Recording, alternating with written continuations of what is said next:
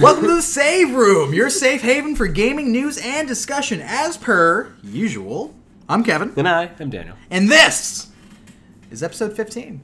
XV. Whoa! We discussed this, whoa! You're breaking out the Roman numerals, huh? Final Fantasy taught me think anything this is this year. Is fucking that third Roman grade? numerals are coming back. I never got past 10. You know, if it wasn't for Final Fantasy, Nobody Roman would know numerals, them. nobody would know them. Nobody would know them. You're right. So today we got a what I like to call a dense episode for you. The densest of dockets. So last week on episode 14, which is in Roman numeral, what is that? There's an I and there's a V and Yeah, it's apostrophe. like XIV. XIV. Yeah. XIV. Episode Sounds XIV. dangerous. This is why we're not doing the Roman numerals. Anyway, we did our normal bullshit, and then we had a very special break, which was interrupted by the first time that any level of production has gone into this podcast. When you decided to add that yeah song from the Nintendo Switch trailer. Killed it. And I gotta... absolutely. It's brought so much That's my fucking energy. favorite part of the episode. You skip just to it every time. We even had discussions in the week between episodes, between then and now, that maybe we should just have the song playing in the background, like, all the time. Just a little bit. Just threading it in people's subconsciouses. Right, quietly. You know, as if it's like on a TV behind us, but slowly crank up the volume until, like, when we get to the topic, you can't even fucking hear us. That'd be pretty crazy. Yeah. Or every time there was a joke, you just hear a subtle, ha ha ha ha, yeah. I love that. So last week we had our Nintendo Switch presentation reaction cast. Our first ever. Which... I fucking hate you, 2017, making me say these words in a string. So we reacted. We had a lot of feelings, a lot of emotions. I think the general consensus between you and I was that we were underwhelmed. Put off by a week in a mix-matched showcase of sorts. Still kind of excited. I can speak for myself. I'm excited for what's on the horizon, despite there kind of being a soft launch. Well, Horizon of looks games. great. Yeah, it looks great. Guerrilla Games? Yeah, Horizon's real time. Fantastic. Looks great. So, yeah, underwhelming performance, or underwhelming I'll edit this presentation. out. It's fine. And, I don't know, I think the promise of Zelda and games online, it's got me going still. We got our pre-orders in that Friday. Right, which is... Okay, idiots. so this is something I've been struggling with, because, like, I have a lot to say. A lot of it's in the negative, geared towards Nintendo's decision-making. I do want to be clear up front that I think the hardware is compelling.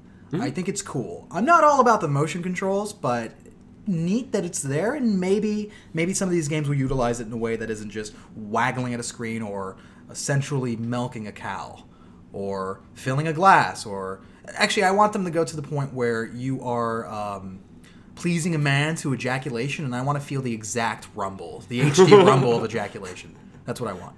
But we're not going to get that. But I think the hardware is compelling. That's the whole point. I think so, too. But the software is a soft lineup.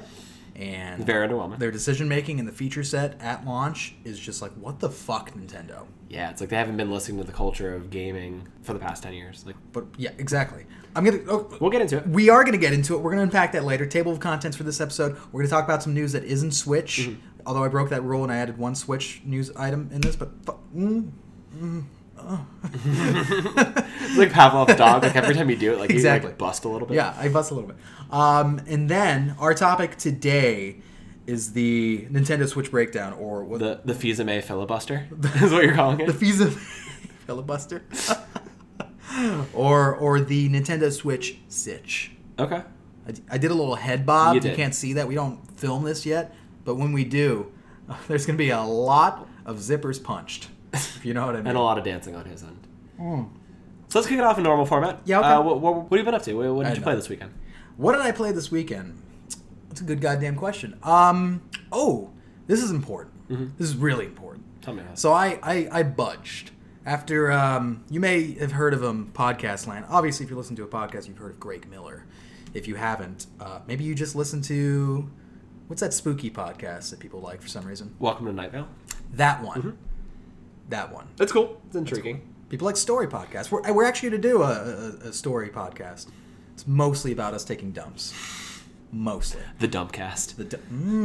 Don't say it out loud. Oh, Someone's no. going to do it. Anyway, we played Overcooked. Oh, did we play Overcooked? Holy We played shit, the dude. shit out of Overcooked. So I was of the mind where I thought it was kind of like a throwaway Steam title. I Right. heard a lot of Right. feverish talk about it on PS I Love You XOXO. It landed on one of their Game of the Year lists. I think Greg Miller put on his. But the way in which he spoke about it, the crazy scenarios he spoke of being in, I was like, oh, that sounds kind of cool. But even then, I was like, I'm not going to get it. But you, every other day or so, you're like, I kind of want to check out Overcooked. And I was like, okay, well, yeah, if you get it. I've been saying it since, like, December. I'm like, okay, yeah, get it. Like, I'll play it with you, whatever. Because for me, it does this interesting thing where it tacks on the old ideas of couch co-op. There's no online play with it. You have to basically play it with people. The old ideas, as in you don't need 2 separate consoles and 2 copies of the game. Yep. Or a subscription service, yes. You just need some buds or some assholes that you don't care for and you want to womp in a kitchen. Yeah. So it's great. It's actually, I don't know what was going on. Mm-hmm. We got Morgan playing it, my GF, if you will, not my GF, my GF, and we are a machine. Like, we were blowing through some of these chapters. You know, try to get that 3-star. Like that's what it's all about for us. It is. If you can't run a 3-star kitchen in Overcooked, what are you doing? Bro, that's the entire meta of this game. And finding the right flow, finding the task management, and then you find that, like, real life leaks into it. I mean, Morgan especially, and you as well, have had some kitchen experience. Yeah, so the first day, you got it, I think Saturday night, and then Sunday afternoon we were playing together. Sure. And I was like, oh, you've never worked in a kitchen before, but like for me, like something, it felt like second nature because I've been doing it for years. I was like, okay, so we were playing things, we got into these grooves, and then like I started doing stuff that like I hadn't, I feel like I haven't done in a game in a while, where I was like calling orders and stuff, and like in Overwatch we do comp, like we'll call plays and shit like that. But this was a whole different thing because like, in order to have a well-oiled kitchen in Overcooked, like, you can't not communicate. You have to talk. You have to be fucking yelling orders left and right. Like, okay, cool. I got an onion soup up. I need 3 onions. Get to the board. Cool, onions up. Like, we're just shouting out stuff like that. To the point, I got a dirty dish. We need this dishwash. Right, to the point where this dude is dropping kitchen vernacular on me, where he's like, meat's on, heard, the entire time. Stupid, but it was so fun. When we were doing the levels in the Arctic, when we were making food for Eskimos, right? And I was like, I gotta walk and fish because I had a fish in the pan. Some of this shit, like, at the beginning, you're just like, okay, this is a cute little game. You know, it makes sense for like portable. Like, it'd be cool to play on Vita. Yeah. And then you get into these levels, like you were talking about, where it's like, all right, we had to make fish and chips, but oh hey, you're in the Arctic and you're stuck on this fucking this floating ice barge. And you can slip and slide any second, and we did constantly slipped into the water with our fucking order that we just cooked. With deep fryers. Yeah. But my one thing with the game is it is incredibly, incredibly not fun to play by yourself. Yeah, I don't know how you tortured yourself with that task. And the thing is, I'm not coming at you in the same way where people like tell you, oh, Borderlands sucks with one player. Shut the fuck up. That game is immaculate with one player. In fact, I prefer to do it because you assholes just want to go loot some bullshit that I've already seen 10 times because I'm a fucking Vault Hunter rank. Get away from the tax cat. No, like, I mean in the sense that the gameplay just is not suited for one character. So it gives you control of 2 players, okay? Or 2 weird characters, whether it be guy with glasses or girl with hair or raccoon in a wheelchair. He's my favorite. I call him Meals on Wheels. We found out he's actually slower. Yeah. Than other characters. Which kind of that disappoints me because I like him a lot. That's weird. What are you trying to say there, fucking Overcooked? what's your subtle hints there? Anyway, I'm not gonna peg you for it. Cat. It's a cork board. I give him more credit. Get away from it. A game about equality where they included this fucking disabled raccoon. Right. So, but yeah, no. So you play as one person. It splits the controller dynamic where you have to split up the gameplay between the 2 characters on one controller. Correct, and it sucks. Yeah. And also, it's slower to chop things. So you're at the cutting board, and it forces you to where you have to switch to the other character and start prepping stuff while your dude's taking fucking like forever to chop. Whereas in multiplayer, it's almost pretty instant to chop something up, which is fun. So yeah, that game is just really not. I could see if you jump on, spend the $20 for the holiday pack bundle and all that shit, and try to play by yourself. You're like, oh, what the fuck is anybody talking about? No. That's not where the magic is. That's like this game is like trying to play D&D by yourself. It's sad and not very fun. Okay. More sad. I agree with that statement, actually. So, but otherwise, I found the more people we add to it, the more fun it got. Because by our last playthrough, we had 4 people. We had 4 people. You, me, ridiculous. Dave Hiller, and it was ridiculous because we got those orders out like we were the Terminator of kitchens, of burgers, flipping patties.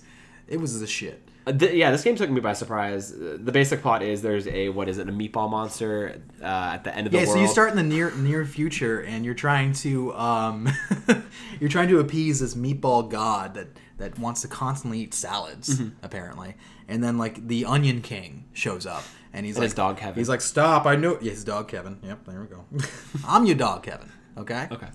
And he sends you back in time to the past, the year 1993, and it's your job to adventure around the world and discover your inner cook. Go to the inner greatest chef. kitchens. And making some of the hardest dishes ever. Fish and chips, burgers and pizza. Onion soup. Sometimes tomato soup. Sometimes there's sausage on the pizza. Sometimes there's mushrooms.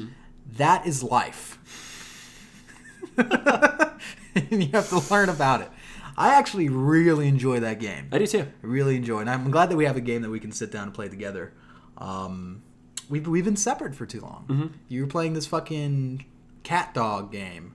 This Japanese pet owning simulator of yours. And you were playing anything else, and it's like there was a divide. We weren't playing Overwatch. We weren't communicating. It was sad. I was playing a lot of stupid shit. I got Dead Rising 4 because I'm account sharing with my boss, and he somehow got a code for it.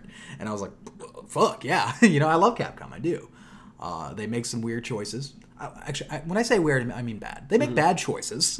Yeah. But Dead Rising 4 has always been... It's always been just north of mediocre, that series. Just north of it. Like, north enough where you're like, this is like Dead Island's the same way. It's just north of mediocre. It's interesting. It's interesting enough. But when you compare it to, like, Dying Light or something else, it's like, oh, this falls apart. Yeah. Dead Rising has always been that game. And this is the one that they finally... It seems like video game pulp. Like, shit that you just put on when you got nothing else to do. Exactly. That's exactly what it is. And I had nothing else to do, and I started streaming it. And I want to tell you, I ran into an awkward situation. So I'm enjoying the game. It's fine. It's really streamlined. They got rid of the shit that I hate, which is the timed missions and escort missions.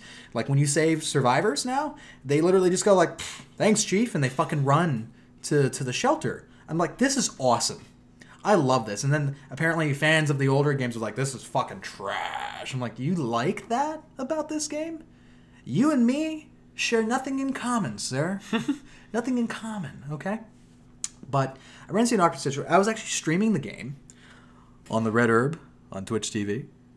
You like that plug? He did it. I feel like you die a little bit every time I plug something. It's fine. I got like 3 more plugs. Anyway. That's fine. Keep doing them. And I had like a few viewers actually. Like, for me, it's like 7, 8. We're jumping in and out here and there. And then one person messages me, and I didn't know it. I didn't recognize the name. And I literally asked, like, is there someone in the chat, like, messaging me? And they answered, yeah. They're like, join my party. And I was like, do I know you? He's like, I'm watching you. That's really creepy. Well, this is just fantastic. So far, we're doing great with the Hitchcockian invite. The horror game within the horror game. Yeah, exactly. And I'm thinking in my head, like, oh, maybe I know this dude or something. Or maybe I met him at a show. And he's just, like, watching my stream. And I was like, okay. I jump on, and it is the voice of a small boy. And he had a little lilt, like a southern lilt to his voice.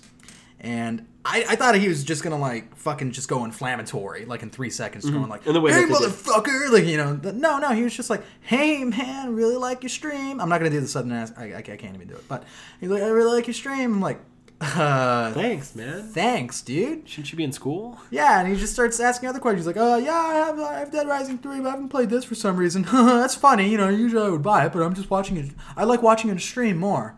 I'm like, okay. And in my head, I go into like the customer service mode, like right away, where I'm just like, I'm being nice, and then like I kind of forget, and like I don't have to. Like, this is my personal space. He invaded it. This kid walked in on. But I opened this door, Daniel. I opened this door to this child. And so I did what any responsible adult would do with a child, which is lie. I fucking lied to that little kid. Where I was just like, oh, the stream's not working because I'm in the party, I think.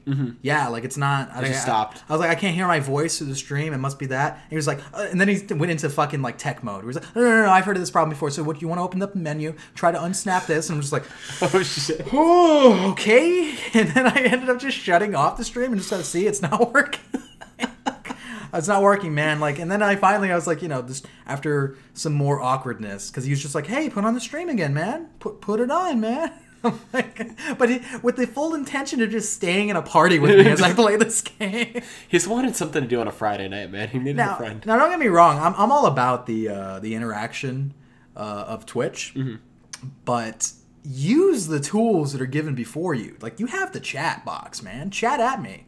I'll fucking read your message out loud and reply to you and all that. I don't want to get one-on-one telecommunications with you. Like, get the fuck out of here. But he's a little kid, and I'm just like, and he was like, and he said these words that broke my heart. He's like, you definitely got to follow from me, man. You definitely got to follow. I was just like, fuck. So I ended up lying and just saying, like, oh, yeah, hey, I got to reset my console. So what I did was I turned off the console, and then I switched over to the PS4 and just started playing games there. Fuck. And avoided the Xbox for like 5 hours. Yeah. When I turned it on again, message. Didn't even look at it. It's probably still sitting there. It's you still probably have an inbox of like 20 messages still right sitting now. there. I have a fan right now. He's never going to go back to Dead Rising 4 because hopefully he never finds this podcast because he's like, shit. oh, well, fuck that guy. And then like he'll know how to hack me or some shit. Fuck. Yeah. So that was my weekend. Sweet. Sounds great. The fuck, man. How was your weekend, Daniel? It wasn't too bad. Full of games and work. What are we talking about the week? It's fucking Thursday. Well, we didn't talk about our weekend because we recorded last Thursday. So the weekend was unaccounted for.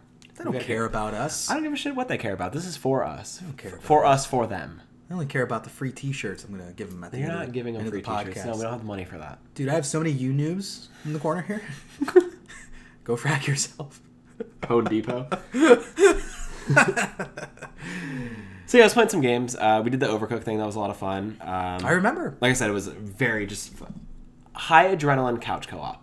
Okay. And I like the way it built on itself, where it's like they gave you these little mechanics where it's like, okay, you learn how to make onion soup on a very basic level. And it's like, okay, cool. Then they introduce a street. Then they introduce rats that steal your food. And then you forget about the soups because they teach you how to make pizzas. And then they kind of bring them back in interesting moments where it's like, cool, you're making soups and pizzas in a haunted kitchen where the fucking counters just go up and rotate. That shit sucked. So it's been rad. We're one world away from the end, and we're going to 100% it at some point. Yeah, we are. Although, Ghost Town Games, shout out for making a great game. Mm-hmm.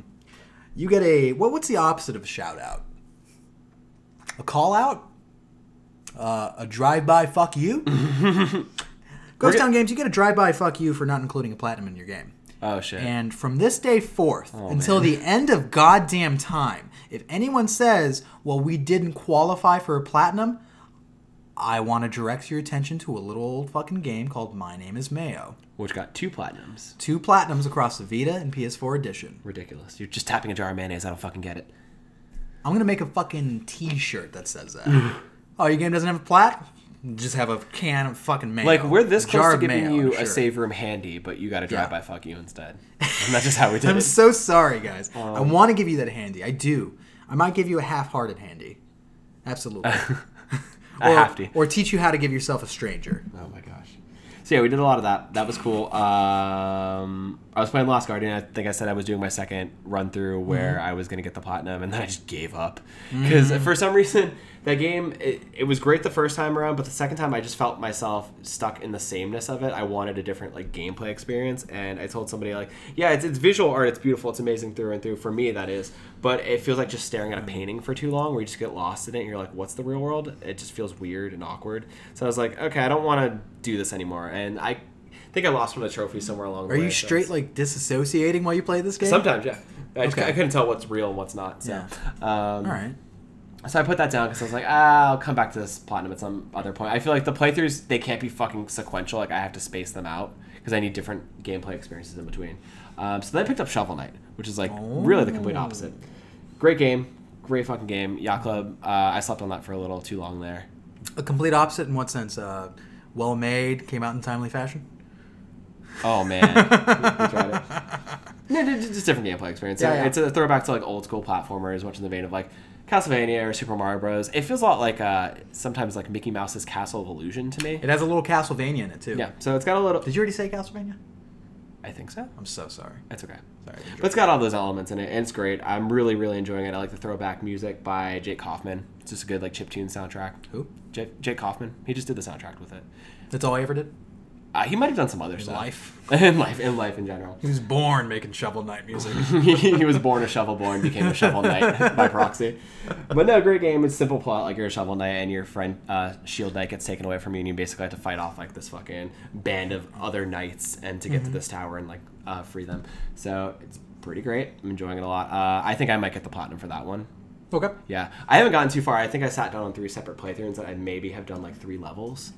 Some of that shit's hard. I was too. working on like internal trophies with each one, where it's like one you beat a level with like destroying all the checkpoints. That's kind of difficult. You do one without getting hit, one without dying. So I was taking care of all that stuff, and then I think I got to the point where I was going to move on to the rest of the levels, and I just kind of stopped. Mm-hmm. But I'll go back to it. I'm having a lot of fun with it. It's smooth. It requires a precision that I think the older games do in terms of like Mario and stuff like that, but it's a bit more forgiving, where it doesn't have to be as like pinpoint. And I think the mechanics it does give in terms of like the shovel mechanic or the items you get. I think the shovel mechanic's like really gracious because you can do this kind of like hop on top of enemies. That shit's like you couldn't do that. In, like, you have a whip in Castlevania. Like, that's not gonna hop in. You came in on me at one point. I was doing like this crazy speedrun thing, and I like come to this dragon. I fucking jump on its bubble and just jumping on its back and just using it so like much because they give it to you in a way where it's like you can abuse this. Yeah, and really cheat half the level with it. So no, I'm enjoying the shit out of it. I can't wait to finish it. So it's one of those games where I enjoyed what I played of it. I took your copy for like 10 minutes and then you took it back. Mm-hmm. And I really want to play it on a handheld. Like that's the vibe that I'm getting from that game. Especially since like, I think a lot of people played on the Vita first, right? Yes. Or PC, to be honest with you. Or Steam, yeah. But it's coming out for Switch. We know that. That was confirmed last week. And I wouldn't mind grabbing it for the Switch. I really wouldn't. Like to have it on the go, I think I might pummel through that. But then you run into the problem where it's like if there's no trophy system, there's not going to be a whole lot of reason for me to want to fucking go through that game like that. Other than to just give yourself reasons to play your Switch. Yeah. So. Yeah, which, again, we're foreshadowing. Foreshadowing. Okay. We're foreshadowers. Daniel? What's up, my guy? Is it time to get into the shit? Because I have a lot of shit on this fucking Google Doc over here. I got some shit, you got some shit. I got some... Okay. So hit me with your news, I'll hit you with mine, we'll do the fucking... Okay. I want to give one shout out, actually. We're going to try this. We're going to make this a new install feature. And I want you to participate in this, Daniel. I want you to come out there swinging. Okay? You're a handsome guy. Thanks. You're a handsome guy. I haven't been told that today. You haven't been told that? No. Anyway. Article shout out of the week goes to Kotaku's Patricia Hernandez, because she wrote about a growing phenomenon within the Overwatch community in which players are being reported for playing Widowmaker. The article in question is called The Woes of an Overwatch Player Who Keeps Getting Reported for Playing Widowmaker. And I love this article. I love it. I love Kotaku gets into these kind of like community-based articles rather than just like, let's talk about why Mega Man Legends 3 was canceled, blah, blah, blah. And then like it's just a bunch of fucking... There's no concrete like information. It's just like a fluff piece. These guys get down and fucking interview people and ask them questions left and right about what's going on. That's really rad. In this article, so what's happening is that apparently in the pro scene, Widowmaker is not considered a quote-unquote winning character. Mm. And a lot of pro teams don't use her. In fact, they avoid some snipers like Hanzo and Widowmaker. And so people have gotten into their head that apparently just jumping in the quick play and competitive makes them pro in some capacity, and they want to be like the pros. Of course. They want to be like Siegel and all those other people. So they immediately go for the abuse button. Like, they don't care. Like, they go for the first reporting option and say abuse. And if you get enough of that, you get banned for a while. So you get banned from competitive play and all that shit. And so this is happening to this player constantly because they're good at Widowmaker, or actually they said like their score is kind of average, but they're still up in the diamond rank. Okay. We're not in diamond. Yeah, I know exactly. But they're playing on PC as well, which I would say is probably a harder playing field even so, yeah. to break into for sure. So and they're holding their own. Diamond rank, Widowmaker, fucking great. But every time they jump to the room, they hear everybody else in the lobby give them shit, fucking give them call-outs, and then report them. And it's like, they just want to play the game, like, as intended. These characters aren't in the game because they don't work. That's true. Obviously. Like, what the shit? And it's like, okay, I can maybe understand that people get a little too fevered in competitive mode about this. But in the article, they mentioned that even in quick play, people were reporting. Yeah, it's a little much. What the shit? That's upsetting. But it's a great article. That's a shout out for you. Check it out. I'm going to move on to my news articles over here. These are non-Switch specific, except for 2 of them. Well, I really fucked up on that one. What a Switch. Oh, sorry, I didn't. Anyway. Yeah, that's okay. Number 1. The number 3 must not be said. At least not around the Valve offices, anyway. The incomparable steampunk himself, Valve's co-founder and current chieftain, Gabe Newell, took to the pages of Reddit and participated in an AMA. That's an Ask Me Anything, Daniel. Okay. I'd wondered what that stood for. Thanks. AMA. Of the knowledge gleaned, of which we are not worthy, Gabe answered questions regarding such subjects as Half-Life and things that are not Half-Life. For starters, he thinks Portal 2 is their best single-player game, while Dota 2 is a multiplayer game of theirs he plays the most. When asked if there was more coming down the pipeline for the Half-Life/Portal shared universe, Newell gave a resounding, yep. Sure. Not even fucking kidding. Got it. He had much more to say when questioned about J.J. Abrams' involvement in bringing those stories to the silver screen, replying, quote, "Yep, they're coming." What an enthusiastic guy. Gabe Newell, he's not glib. Let's get him on the show. Gabe also had a comment about the anonymous source who said, during their tenure at Valve, that Half-Life 3 was as good as canceled. This is specifically the GameInformer.com article we mentioned last week, written by Mr. Andrew Reiner.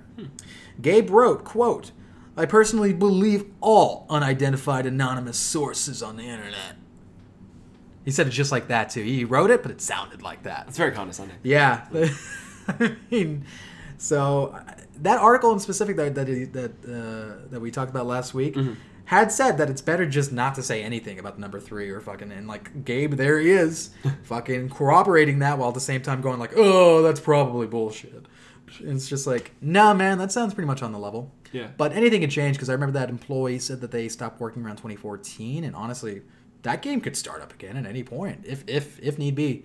Just like the atmosphere at Valve is weird. Like I think we compared it to like a Google or like a tech company. More That's so, what you said, yeah. More so than a game dev. So they're working on prototyping different shit. So they tried to start Half-Life 3 up in different capacities, purportedly, actually. But yeah, I can understand that it just doesn't get off the ground. In fact, Gabe went on to say that Half-Life is one of like his bigger regrets. And he had to... leaving the project? No. Or just making it? Not Half-Life 3. I mean to say Half-Life 1 is one of his biggest regrets, because he had direct involvement on it. And so he says, like, when he looks at the game, he only recalls, like, all the problems have. Or he says when you're making a game, it's more of a game about sacrifice. So you think about all the things that don't make it into the game as much as what did. So as a customer, all we saw is the final product. Yeah. For him, he's like, he sees the potential of what it could have been. And I guess he felt they didn't reach that. That's an interesting perspective. It is interesting, but at the same time, it comes off as so just wrong. And I feel like it sucks that a lot of these people, especially some of the greater minds in the gaming industry, don't know how to communicate their thoughts and feelings about the process. And so we get these horrible bylines that Kotaku and Polygon pick up, where it's just like, Gabe Newell regrets Half-Life, hates fans. Like, that's how it comes out. It's blown out of proportion, for sure. Right. I know you say you don't have much skin in the game when it comes to Half-Life. You don't give a shit. I know it's got a huge following, and that's all I can really say about it. I think you said it informed a lot of games like BioShock and games that came after it. Absolutely. I think it's an historic game. I will admit, when I played Half-Life 2, which was on the orange box for the 360, I remember that. Even then, it was only like maybe a couple years out from its initial release. It still showed some age. So I can imagine trying to pick up Half-Life 2 like today. Oh, it's gonna hurt. Probably gonna be rough. For sure rough. So I can't even recommend like, oh, go back and play it, Daniel. You're enjoying it a lot. Like, I don't know. Then again, you're loving Last Guardians. I was gonna make that point. Number 2, Mr. Daniel. Xbox top brass Phil Spencer announced next week's Resident Evil 7 is a part of the Xbox Play Anywhere program, where purchasing the survival horror game on Microsoft's console lets you play it on the Windows Store for free. Does this mitigate the pain in my heart from not being able to play Resident Evil 7 until I get back from PAX South a whole week after it releases? Is life a cruel joke where the punchline is always my suffering? Is it enough to make a man break? Is it, Daniel? I got really intense real fast. Holy shit, dude, I don't know. Sorry, that was really less about the news, wasn't it? And more of your personal turmoil. I don't know what was going on when I wrote that. I think I went over to your laptop and I read, you're like, this is what I got for news. And I'm like, that's the news? Reads like one of my Dead Journal posts from fucking 2012. That's the news? Maybe we shouldn't share Google Documents. Probably not. I am a little salted, as the kids say, I think, about that prospect, but whatever. Because I won't get a chance to play at PAX at all. Setting up a booth and selling U-Noob shirts and fucking getting drunk at industry parties. It's tough. It sounds like a fucking toil, man. It sounds like the worst. Tough, my dude. You don't have time to come back to your hotel at 4 a.m. to play Resident Evil. It just doesn't happen. I want to. Yeah. I want to. I think this might be one of the few instances where like I get a game that you're really into and I might like pull ahead of you. You're going to pull ahead of me, huh? Mm-hmm. Oh, you better pull out. This is a challenge right here because he's going to come back in Final Fantasy 15 me all over again. You best pull out and spray on my belly. Number 3. Bad news, Vault Hunters. Don't expect to see Borderlands 3 on Nintendo's new hybrid system. Sorry, buddy. When Gearbox president Randy, I'm perpetually wearing a Hawaiian shirt, Pitchford, was asked on Twitter if the lootin' shootin' sequel would come to the Switch, he responded, quote, I do not see that as happening. We were talking to Nintendo, but that stopped for some reason. They have other priorities. Last year, Gearbox promised that development on Borderlands 3 would initiate after Battleborn's release. No... I just said Battleborn and you're laughing. It's a joke. I'm sorry. That's a bad sign. Anyway, no specific platforms have been announced for the sequel. It is indeed a ways out still, but it's probably safe to bet. It's probably a safe bet to cross the Switch off that list.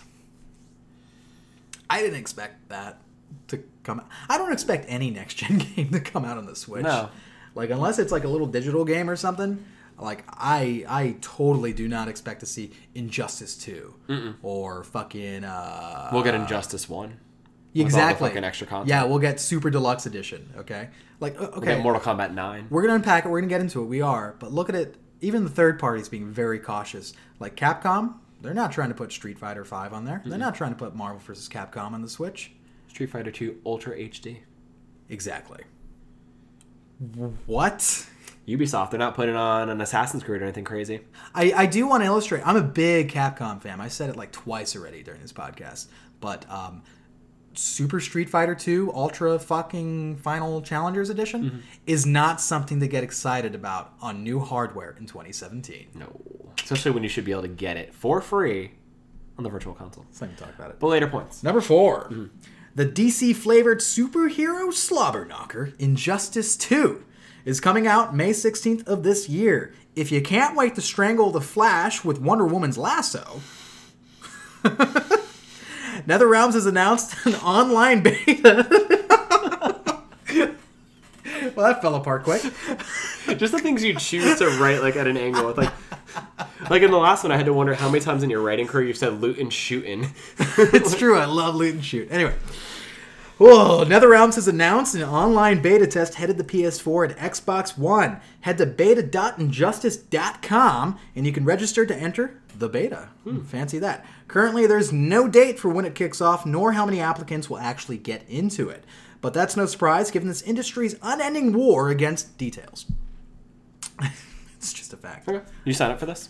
Yes! Yes, actually. I think NetherRealm is on top of their fucking game. Yeah, they have been. You know? I know the FGC gets more excited about Japanese fighting games, but we have an American treasure on our hands. And I can't even say Mortal Kombat's been good its entire, 20-year history. It hasn't. If you go back and play 1, 2, 3, they suck as fighting games. Yeah, they're dated. I'll fucking say it. Not even dated. They just suck as fighting games. Dude, Street Fighter 2, even though I just trashed it 3 seconds ago, is a fucking great fighting game, okay? It plays really well. It's like playing jazz. And then you got this fucking acid funk. What the fuck do you know about playing jazz? You don't know shit about playing jazz. Shut your goddamn mouth about jazz. Everything's jazz to me, you understand? You don't know a thing. I mean to say you improvise in that game, whereas you don't have license to improvise in a game like Mortal Kombat, which is very rigid. However... It's like classical music versus jazz. Gotcha, okay. I've never listened to classical music, so I can't really... Oh, boy, it's so hard to work with. Keep going, just keep it. I can't really comment on that. Yes, I'm excited for Injustice 2. I think it looks awesome. In fact, the way that they're... One of the things that I feel like other fighting games need to take a cue from is that, so you get gear after every fight. So think of it like... It's like Destiny, you know? Like, you do a match and, oh, here, I got, new shit for my character. That's going to happen every fucking match. That's cool. In Injustice. It ups your replay value. And you customize your character. Sure. And some of these pieces of gear actually change the gameplay. Like, fuck, that's a great idea. And that's a good replay loop. Yeah. Come on, what's going on, rest of the world? Number 5, Daniel. It's just a slide aside, actually. These aren't even really news at this point.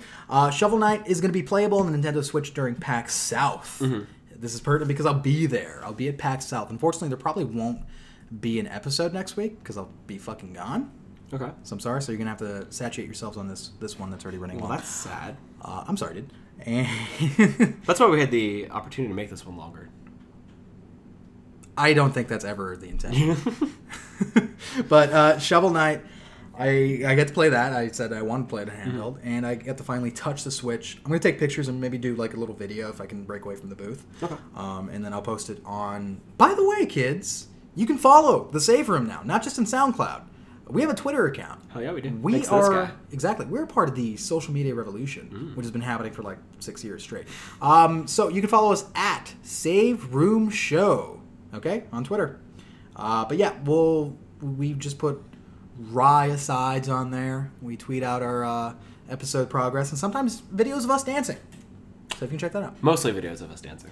And then the last thing I wanted to mention for you, you beautiful man. Actually, there's two last things I want to mention for you, beautiful man. One, The Division is being made into a movie. We knew that. However, it just got a director today. Okay. Forgot his fucking name, but he did direct Syriana and Traffic. What the fuck? Yeah, Jesus Christ, dude. Okay, so I imagine they'll be dark and gritty in ways. Right, and so the movie's starring both Jake Gyllenhaal and Jessica Chastain. Oh. Yeah, Jesus. So this is the second Ubisoft motion picture that Jake Gyllenhaal is starring in. The first being Prince of Persia. Because Prince of Persia is a Ubisoft property. Forgot about that. Yeah. In fact, that's why we got Assassin's Creed. They were prototyping a new Prince game, and it became Assassin's Creed. Yeah. That could be a lie, but it sounds right. It sounds pretty right, actually. It sounds right. Yeah. I could believe you if you say it like that. Yeah, it sounds right. So, there you go. That's happening. I don't know how confident they're feeling after the performance of Assassin's Creed the film. I've heard like really mixed reviews about it. I've heard bad things, for sure. It sounds just like a really dry movie. It sounds like a Sci-Fi Channel movie with a budget. A big budget. A big budget.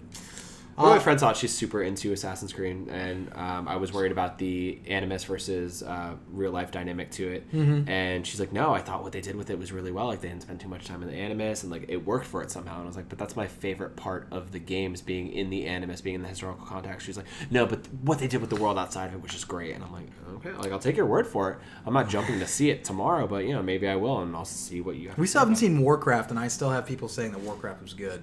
And listen. I think every time we go to Walmart together, which is probably once every like 6 months, we're like, "Hey, you want to pick up Warcraft?" It's only been out for like 6 months, but the one instance that you're talking about, you're like, it's once every 6 months we talk about Warcraft. I want to see it. I do. I wish it was on Netflix. Just Redbox it. I know that's what I've been trying to do, but also it's a time investment. That's 2 hours, man. That I could be. You put like what, an hour and a half, 2 hours into watching Halloween and writing a review about Halloween. But I wrote a review for it. I guess you got something out of it, huh? Uh-huh. Actually, I didn't get a lot out of Halloween. That one hurt. That one took a little bit of my soul. If you ever come across a movie Halloween and you're slightly interested in it, stop. Just don't. Look the other way. Don't. Cash that bowl. I did want to mention that the NPD came out with some sales numbers for both December and 2016 in general. You should be a numbers guy. And this is rather interesting, I would say. So I'm going to rattle these off at you. So the NPD top 10 games for December, and by the way, we found out as of July of last year, they started counting digital sales. Cool. I don't know. Again, it may not be exactly precise, and especially it doesn't necessarily give us a greater picture of people's spending habits, but it's good to have like a broad sense of what's selling. So number 1 for December was Call of Duty Infinite Warfare, which again, not a big, huge fucking surprise for me. That's the same every fucking year, and everyone's like, this is the year of Battlefield. No, it ain't. Nope. I can't name a single year it's been for Battlefield. I'm sorry. You make a great game, but you ain't got that name. You're not playing jazz is what I'm trying to say, Daniel. Number 2, and I'm proud of this, Final Fantasy 15 took the number 2 slot. That's impressive. And apparently was PS4's best-selling game. Shit. Number 3 is Battlefield 1. Okay, close third. Number 4 is Madden NFL 17. EA taking 2 slots there. Number 5 is NBA 2K17. Number 6 would be Watch Dogs 2, ya boy. Although I heard it was selling soft, but I'm glad that it actually ranked. For a game that has only been out since, October, November? Impressive. Number 7 is Grand Theft Auto 5, which, what the fuck? Is this game ever going to sync? It didn't come out in, 2013. How are people still buying? Are you just buying extra copies? What the What are you doing out there? Holy shit. Figured people weren't buying any, they're just looting for copies, but no. And it's like, and here's the other question. Are people just discovering what Grand Theft Auto is? I don't get it. What the fuck? Like, don't let me get into it. Don't let me get into it, okay? Pull you back. Number 7. Am I getting this right? 1, 2, 3, 4, 5, 6, 7. Oh, number 8 is Pokemon Sun. And then actually it says neither Pokemon title includes digital sales, so keep that in mind. Okay. So this is just physical Pokemon Sun. Number 9 is FIFA 17, and number 10 is Pokemon Moon. So apparently the sun is preferred to the moon. Praise the sun. Day man. Oh. Fighter of the night man. That's cool. NPD top 10 games for 2016 in total. Can you guess number 1? Call of Duty Infinite Warfare. Weird, you got it in 1. Number 2, however, is Battlefield 1. Strong showing there. And then here's an intriguing one. Number 3 is The Division, which is a game that I feel like a lot of people in our circles forgot about pretty promptly, but it doesn't change the fact that you all fucking bought it. That was a good ass game. Number 4, NBA 2K17.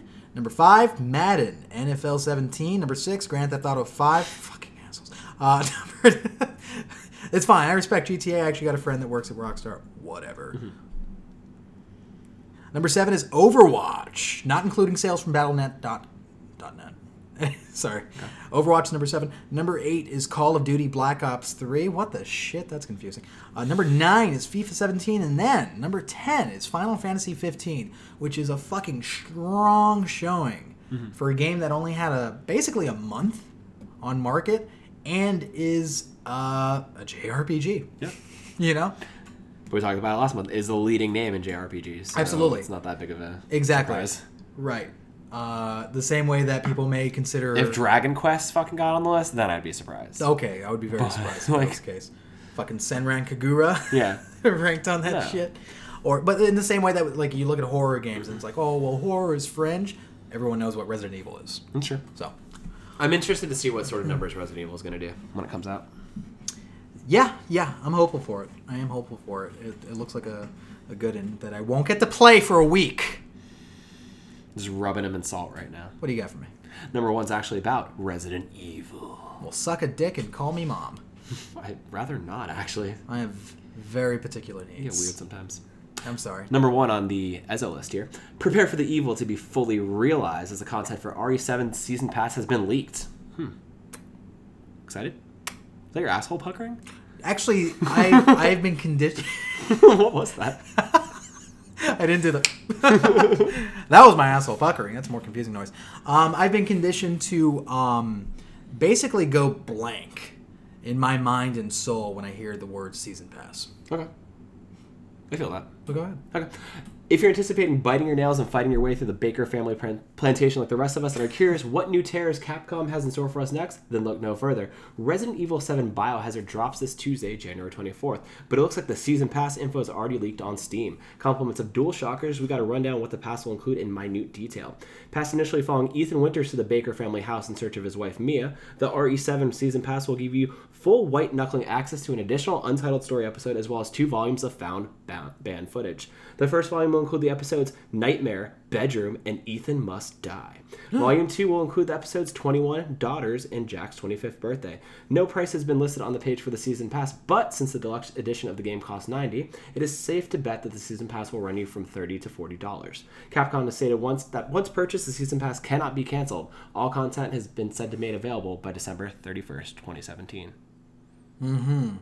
Cool. Whatever. Yeah, I don't really know how I feel about stuff like that. And I love Resident Evil, and I'm just like, whatever. You're piecemealing it. Okay. Yeah.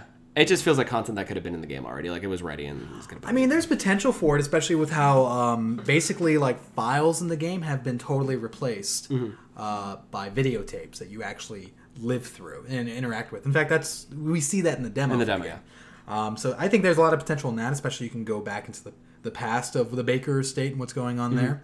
And I think there's potential to give us different scenarios using your new gameplay style. You know, not to say that like the obvious fucking cash-in would be like, all right, here's a Raccoon City chapter. Like, you don't need to do that for me. You don't. You know, we got a remake of 2 coming down the line, but just give me some interesting shit. You know, maybe that's outside of the parameters of the game. Although we may get a very interesting ride because what I'm hearing is that the game is around reportedly 12 to 14 hours.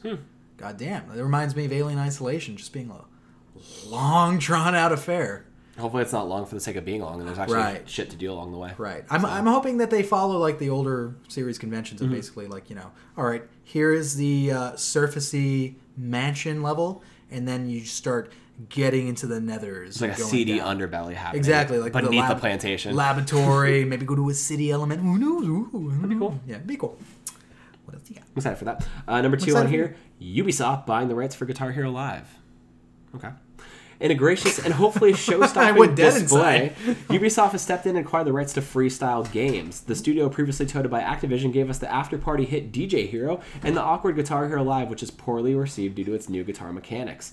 Adopted under the new name Ubisoft Leamington, the studio will work closely with Ubisoft Reflections and other own international studios to develop AAA games. Managing Director Richard Blankenship stepped up to the mic to say, "We're thrilled to have their expertise within the group, and the team at Reflections are looking forward to creating great things together." End quote. The terms of their negotiations have yet to be disclosed, though.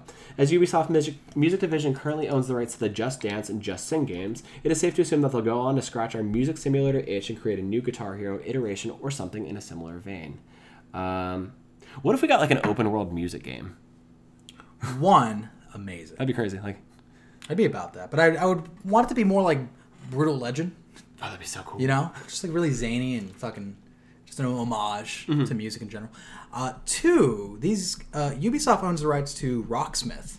They do. So potentially they could have these guys jump on the Rocksmith and try to make that a thing again, because it's a very niche crowd for the game, for sure. Maybe they're trying to figure out a way to like make it a little more mainstream in some way. Maybe. I told you, interestingly enough, I went to Ubisoft San Francisco, and the building that they're in right now is the old Rolling Stone building, Rolling Stone magazine, and so a lot of the rooms are already soundproofed, and so they have all this kind of like music legacy, like in the same rooms that like, you know, people were interviewed or even played like little jam sessions. Or OD'd. Yeah, or I actually made that joke. It's like you could smell the coke in the air. That's pretty cool. They made DJ Hero back in the day, right? Yeah, they did. Which name drop that. People swear are fucking great. It was cool. It was really cool, actually. Really? I didn't expect people to like it at all. really enjoyed that. Yeah, something about the mix board on it was really dope. I just couldn't get faders. into it. It was too slippery for me. I don't know. So no, I hope this is. I hope they do a call back to what made the games great initially. Them walking away from Activision is kind of weird, but the games kind of got away from themselves after a while.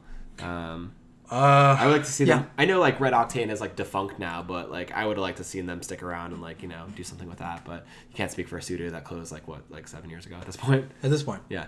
So I don't know. We'll see. I don't have much stock in Guitar Hero anymore. I think I played Guitar Hero Live at like Best Buy, and it was like one of the most awkward experiences. I really didn't like it. I didn't like the new notation the way they system. stacked the chords and tried to make it feel more like a real guitar game, but it felt less like a guitar game somehow. I don't know. I think the mainstream appeal for Guitar Hero wasn't the fact that it felt like playing a guitar. No, that was just fun. It was just fun. It nailed the essence of like great guitar music. It's not a simulator. Like it's an arcadey. This is what it feels like to be a rock star, and I don't have to worry about being an actual instrumentalist. Sure. What's the word? Musician. I mean, instrumentalist is a term too. So, you know, it's not. Whew, sorry, it's been a while since my jazz days. Number 3. Square Enix comes forward with the latest on Kingdom Hearts 3 and the FF7 remake that everybody's been salivating over. Everyone's favorite cock tease, Square Enix came forward last week with a word on the latest about the highly anticipated Kingdom Hearts 3, as well as the Final Fantasy VII remake.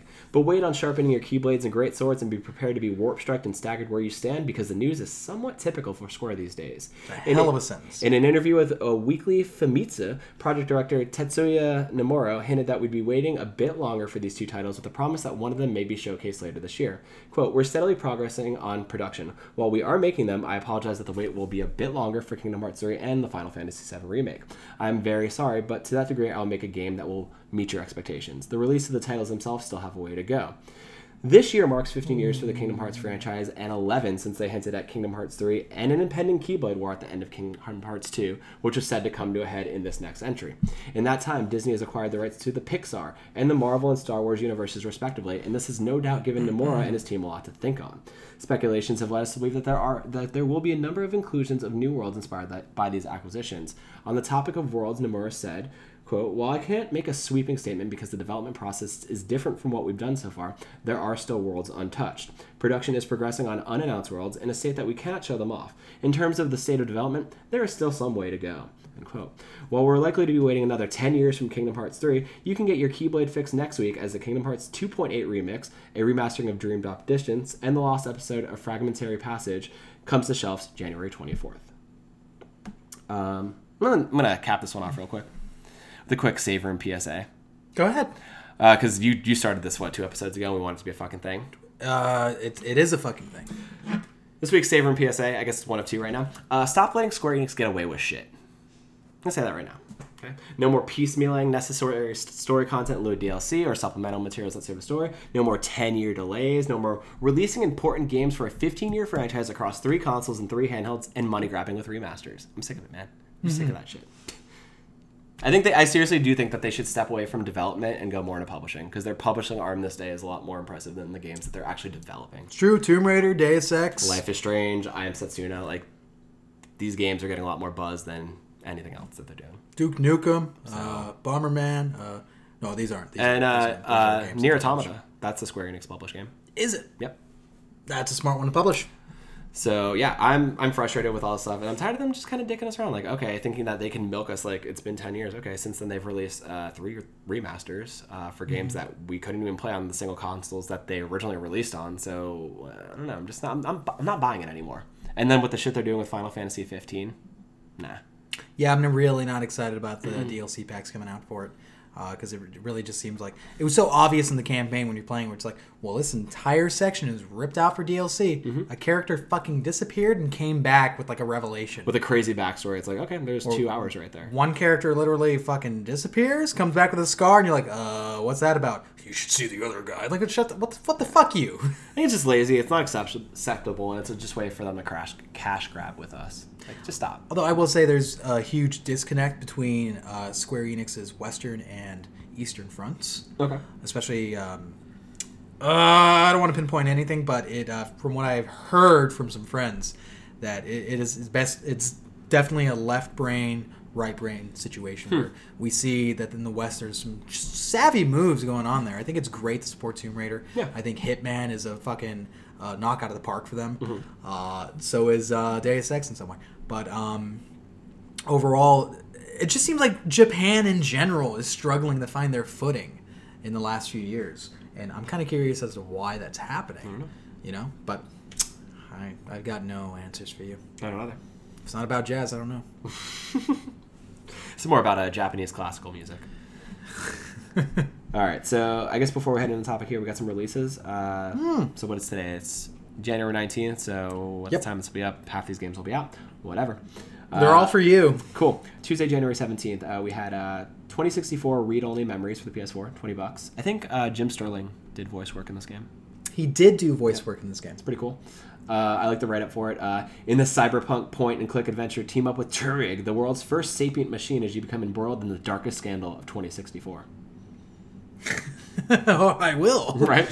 We have Don't mind if I do. Altair Shali Plus, Alchemist of the Dust Sea for Vita, I think which originally came out for the PS3 in like 2014. Can you say a title? What is it? Atelier Shali Plus. Atelier? I don't know how to say that. But it's like a JRPG. I think it's Atelier. Atelier? Yeah, it's been out for a while. Yeah. That series, anyway. That's cool. We got Dead Effect 2 coming out for the PS4 for $10. Do you have a special mention about that? I do. This is an indie game, mind you. But their studio, Badfly Interactive, is actually coming at people who are negatively reviewing their games and like harassing them and like denying them like download codes for their game. Well, they actually sent out an email warning that since bad reviews impact their business so much, that as an indie developer, right, they will refuse to send out review codes in the future. That's crazy. Like, okay, so as somebody put it on Twitter, I'm sorry that I can't quote it exactly, but they said, Do they realize that they are in no position to make this threat? Yeah. Who are they? Or they don't deserve to be in that position?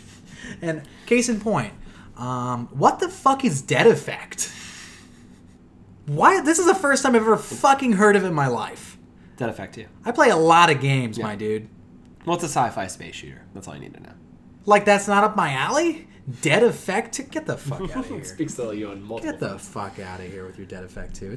And apparently, from what I hear, actually from Jim Sterling, he said it's upsetting that they like made this move because they actually put out semi-decent games. Interesting. Yeah. I didn't know anything else about it. But hey, we're talking about them. Maybe this is what they wanted. That's true. They got us buzzing. We got Fate Extella, the Umbral Star for PS4 Vita, $50. Cool. The Flame in the Flood Complete Edition, $14.99. It's like a survival game, right? I think so, yeah. Okay.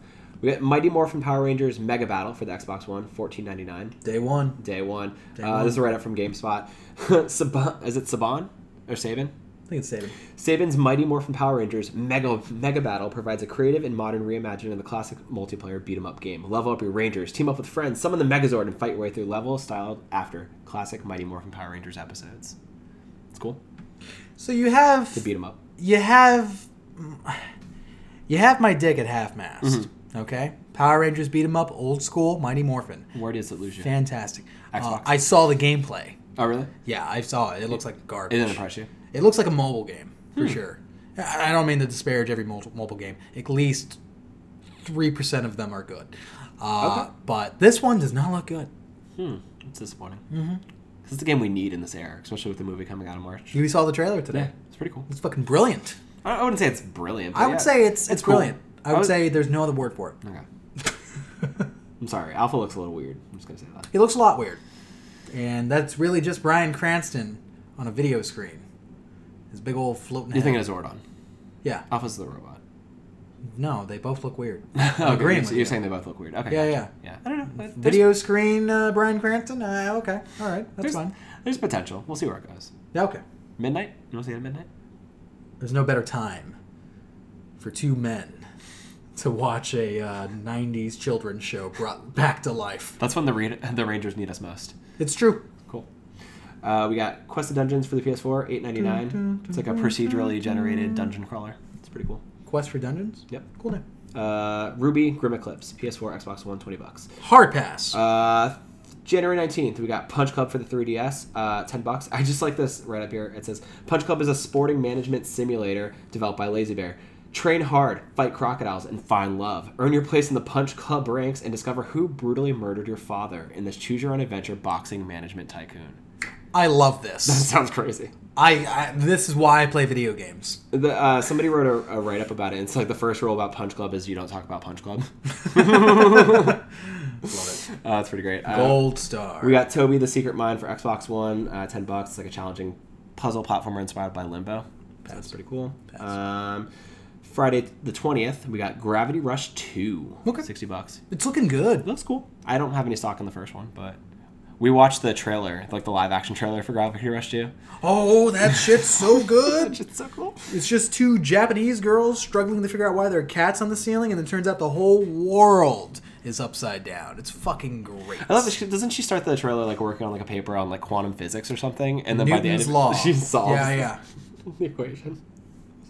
It's great. Oh my god. From Sony, another mind-bending adventure awaits Gravity Queen Cat as a new danger emerges to threaten the fabric of the universe itself. Still searching for clues behind the mystery of her origin and within the powerful Raven at her side, Cat must master 3 unique gravity attack styles as she takes on enemies and massive bosses.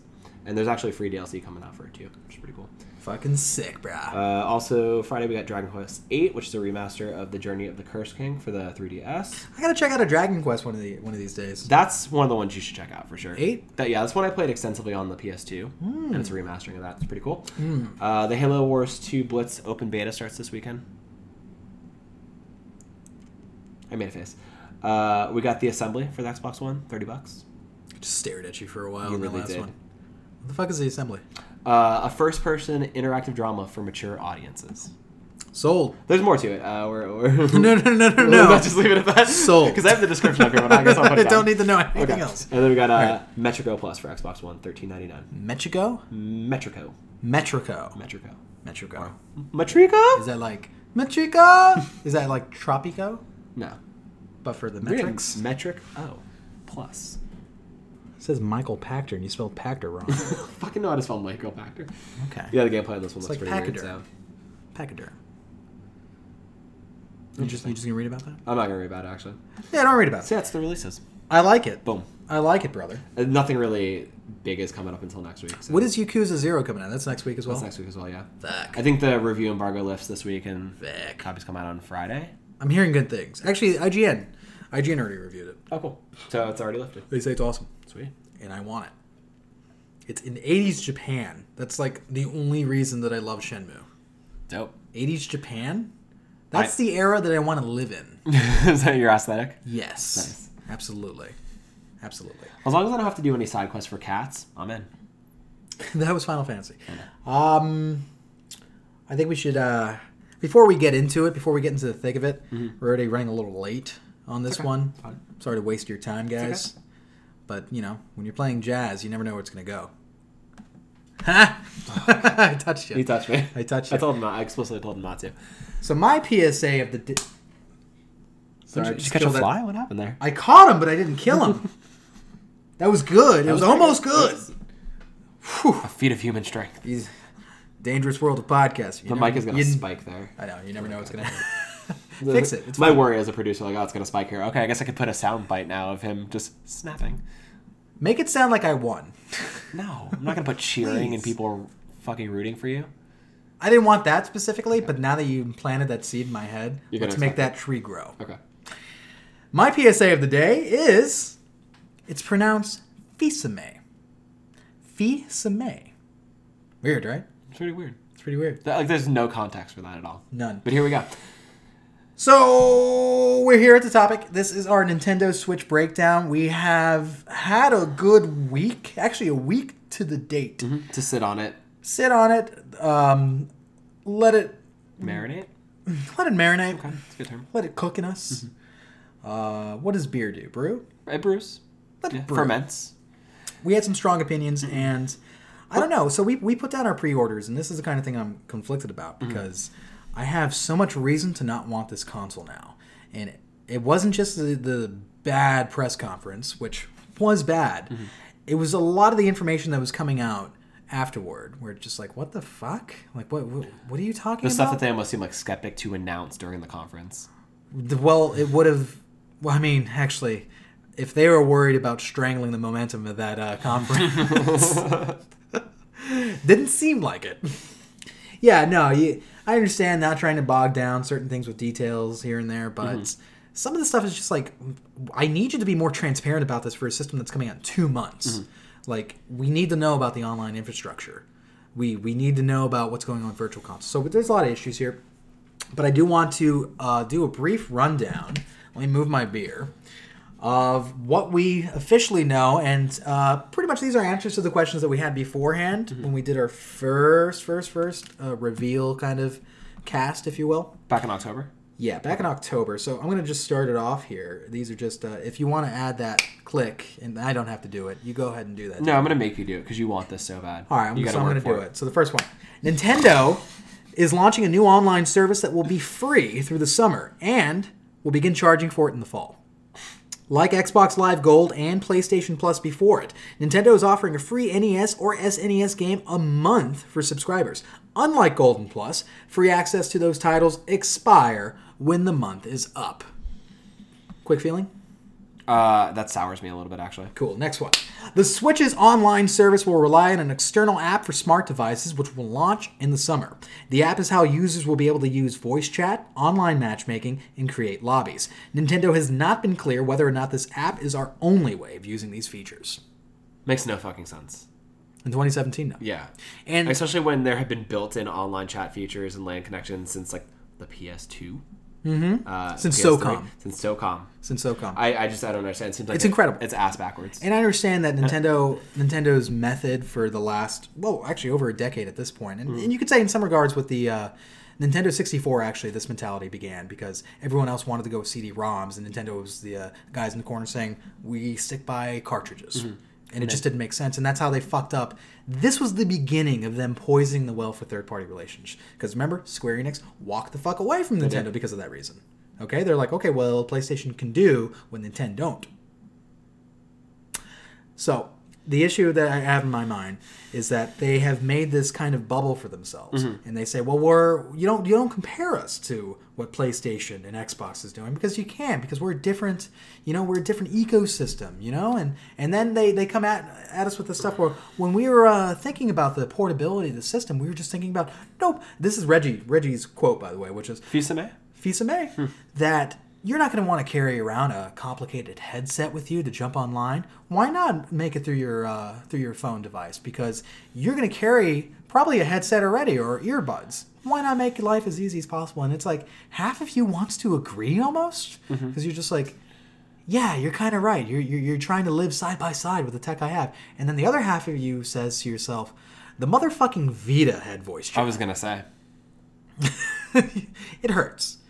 But if a handheld like that can have the function, there's no reason why Nintendo can't have it in theirs. A $300 handheld, by the way. It makes no sense. So we can make the comment. Okay, we shouldn't compare them to Sony and Microsoft in terms of I guess hardware and what they're doing because they create in their own bubble. They're doing things for themselves that they feel is right for their market. But in terms of the online ecosystem, which they're already behind in, I have to compare it to them. Exactly. I have to. I have to hold them to what's going on.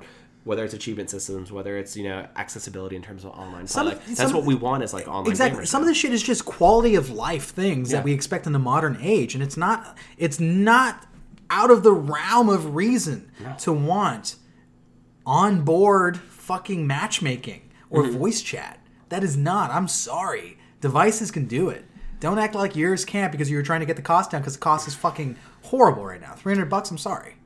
I'm not about that price. I mean, maybe it's a second thought to them because they're trying to maybe expand their local play with it. I mean, you can connect up to 8 Switches locally. They have this mindset that it's going to be a party fixture. People are going to bring it with them. So maybe they're thinking multiplayer is going to burgeon in a different way that, they don't expect it to take to online. But it's just like, well, why not fine-tune yourself to that market as well? Right. Have the accessibility. And that makes sense for when you're walking around with the handheld Switch. But what about when you're at home with the dock? By the way, the $90 dock that apparently has like some sort of processing power to it because your games will run at 1080p. Well, the games that can run at 1080p are going to run at 1080p on your TV, whereas it's 720p on the go. What the fuck about that? Where it's like, how come I can't have onboard chat then? I'm at home. Yeah. This is my home console. In fact, you've been pushing that it's a home console because you don't want me to get it twisted with your handheld market. Anyway, I'm going to move on to the next thing. We got more facts on here. I need to breeze through here. Okay? Yeah. Despite its handheld function, the Switch will not use the hugely popular Street Pass system, and the Miiverse social network is also being scrapped. Okay. Sucks. I'm okay with that. The internal battery could potentially last up to 6 hours in a full charge, but this number is hugely dictated by the software. Zelda, for instance, can suck up the unit's power in 3 hours. Okay. So you think like a game like Shovel Knight will get more? Yeah. Okay. Ostensibly. Boom. Hopefully. I think so. We're going to see this. When this thing gets in the wild, we're going to see if this is just shit or truth. It makes sense that a game like Zelda would suck up the power. It does. But I want to see, like, what would Mario do to it? What would some of these other titles do to it? Well, what I've already heard is that Legend of Zelda takes up 40% of the storage capacity of the Switch, so I imagine it's burning through fucking battery life and CPU. So. But 40% of 32 gigabytes... It's not large. Yeah, exactly. That's not impressive. No. All right. The Switch does not feature region locking for software. You can play weird imports until the waifu come home to pasture. That's good. You like that? I think it's probably one of the smarter features. That's true. Region locking is bullshit. I'm tired of snapping my fingers. The next one is, god damn it, the Switch hosts only 32 gigabytes of internal memory. Yikes. Storage can be expanded, mercifully, by micro SD cards, including the upcoming 2 terabyte micro SD-XC, which we need to have better names for our technology. Do they have a patent for that? It's like a Nintendo? Is this like a Blade Runner device? Yeah, why are we naming shit SD-XC? Get your acronyms out of my ass. So this one doesn't necessarily bother me as much because I don't expect a lot of Nintendo games to eat up. Like, not a single one of them seems to be more than 32 gigabytes, The only issue is that if you are going to go deep, balls deep, if you will, with Virtual Console, downloading games left and right, because you can download retail games, from what I understand. At least you could on the Wii U. Although they haven't really mentioned if you can download Zelda Day One. No, they haven't mentioned too much about the online Virtual Console, so... Because I'm thinking in my head, like, do I really need to pick up a retail copy of Zelda? You know? When it's like, obviously I want that at launch, so... And it's the only game I'm going to be playing at launch because there's not a lot of options. We'll get into the launch lineup very soon. It's fine, and I like that you can use devices that are not proprietary. In fact, if they did that, I would not get this console at launch. I may not even get this console at all if I can't use SD cards. That's one of the reasons that I don't own a Vita. That shit sucks. Those things are expensive. It's stupid. And the last thing I have on here for another factoid, I'm missing some facts, it's fine. Streaming services like Netflix won't be available at launch, though Nintendo says it's being considered for a future update. That's right, buddy. And again, and this is Nintendo's backpedaling, where Reggie had to do a bunch of fucking apologizing or apologist work. It was an atomic apologist bomb over the last week. And one of the things he said was, well, he basically pointed out, you have a bunch of devices already that do that. You know? And then they tried to push that, well, this is a dedicated gaming device. And it's like, you want to fight. Half your mind is like, but my dedicated gaming devices do the other things too. You know? And it's like, they're not wrong. No, he's got us there. I mean, do we need it to have that accessibility across all, like, platforms? Yeah, it would be nice, but I mean, yeah, sure, if my Switch is just my dedicated gaming console, I guess... I can be okay with that. But no, like, fuck that. Like, my Wii can stream like Netflix. Why can't my Switch Day One? This is like sense. This weird... It's like Stockholm Syndrome, where you're just like, you know what, you're right. I am shit. I belong in this basement. You're right, Reggie. I don't need to eat more. I'll take my own arm for you. Right. I don't need to eat more than one bowl of oatmeal a day. And then suddenly you realize, no, but I'm a human being. I deserve 3 meals a day, and each hot. And you get mad, and you start yanking at the chains, and you go, fucking Reggie, I'll kill you. I'll kill you, Reggie. Well, we have new Zelda coming to you. That's how I feel right now. They're making me go fucking crazy, and that should not be the feeling that I have at the launch of a brand new console. That's nothing but positivity. Right, that's supposed to supersede the fucking burning wreck that the Wii U was. So far, this looks like a repeat of the Wii U. I don't think it's as dire as that. No. In a lot of degrees, because I think it will sell better than the Wii U. Because already it's an attractive device. It has such great potential with the hardware, at least. But just a lot of the messaging, a lot of what they're doing with first and third party relations, and how there's just a disparity between the two. It all screams Wii U again. It screams Nintendo. It's all Nintendo. That's true. And that's not necessarily a good word these days. And people have this loyalty to this company because of their childhood. And I'm just like, but they've been fucking up for like 15 straight years. And we give them a pass. And they've given themselves a pass because they looked at the Wii and they didn't say to themselves, what made this work? Instead, they said, of course this worked. Let's keep on going. And that was not the thing to do. In my mind, the Wii is a fluke. It may be 100 million unit selling fluke, but it's a fucking fluke. But look at who that console spoke to. Casual gamers. Not like hardcore gamers like us. Exactly. So people were buying that for the Wii Fits, the Wii Sports, the Wii Boxings, like the games that they could just get down on their family with and have like low commitments to. Like families that aren't at home like we are to play games for 8 hours a day that only maybe have 30 minutes of time to play with their kids before they go to bed. So I think that system spoke to them on a different level that, say, like Sony speaks to us. And I think that's where the Switch might find its success again, much in the way that the Wii did. So let's go back to the basement for a second, Danny. Okay. Let's go back to this darkened basement. I've already finished my oatmeal, and I'm reflecting on my choices. And I think to myself, well, I hate this. This is upsetting to me. I'm a core gamer, and I'm not... You're being punished. I'm being punished. But then I think, well, how did I get here? And it comes down to, because I trusted Reggie. Because it's got those kind eyes and that smile that says, we won't let you down. I trusted him, and I just... All the evidence was to the contrary. They're not here for me anymore. It's a bonus if they get me, but they're not here for me. And this goes back to something that I think Colin Moriarty said in I know we quote him a bunch, and all we do is ape him, but it's great. I mean, he's one of the great mouthpieces of the He industry. is. Don't always agree with him, but I love him to death. That Nintendo functions not like a video game publisher or hardware manufacturer, but they function as a toy company. Really? And they have for years and years and years and years and years. And this is the problem with their mentality, is that they come out with something and they think, well, that's what it's going to be.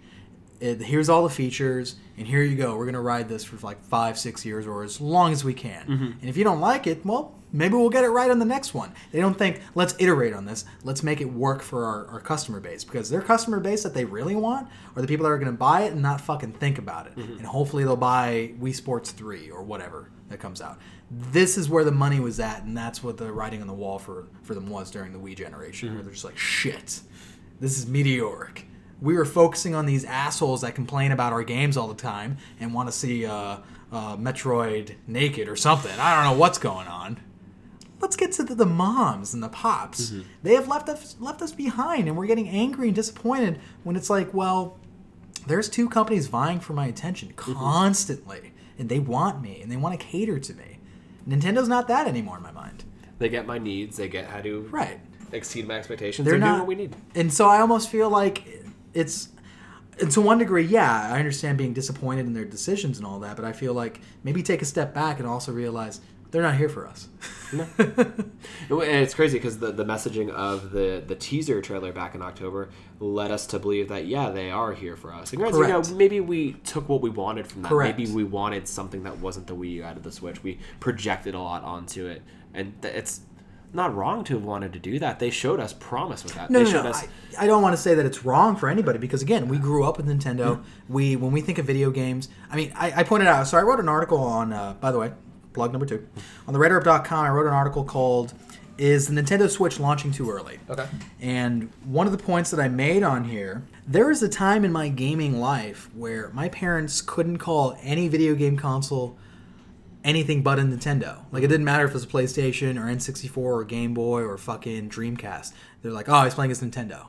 That's how synonymous Nintendo was with video gaming. And they're not that anymore. I'm sorry. I know they publish games. I know they do Mario and all that. But when I think of modern video gaming and the climate that I like, that's not Nintendo. That's they're going to get their hardcore fan base that is drip fed these first party games, and they're going to starve if they're looking for anything beyond that, especially with the third party. We'll get into a little bit of that because I still have some news to read. But I've had like this epiphany where I'm just like, yeah, these guys, they're not here for me anymore, man.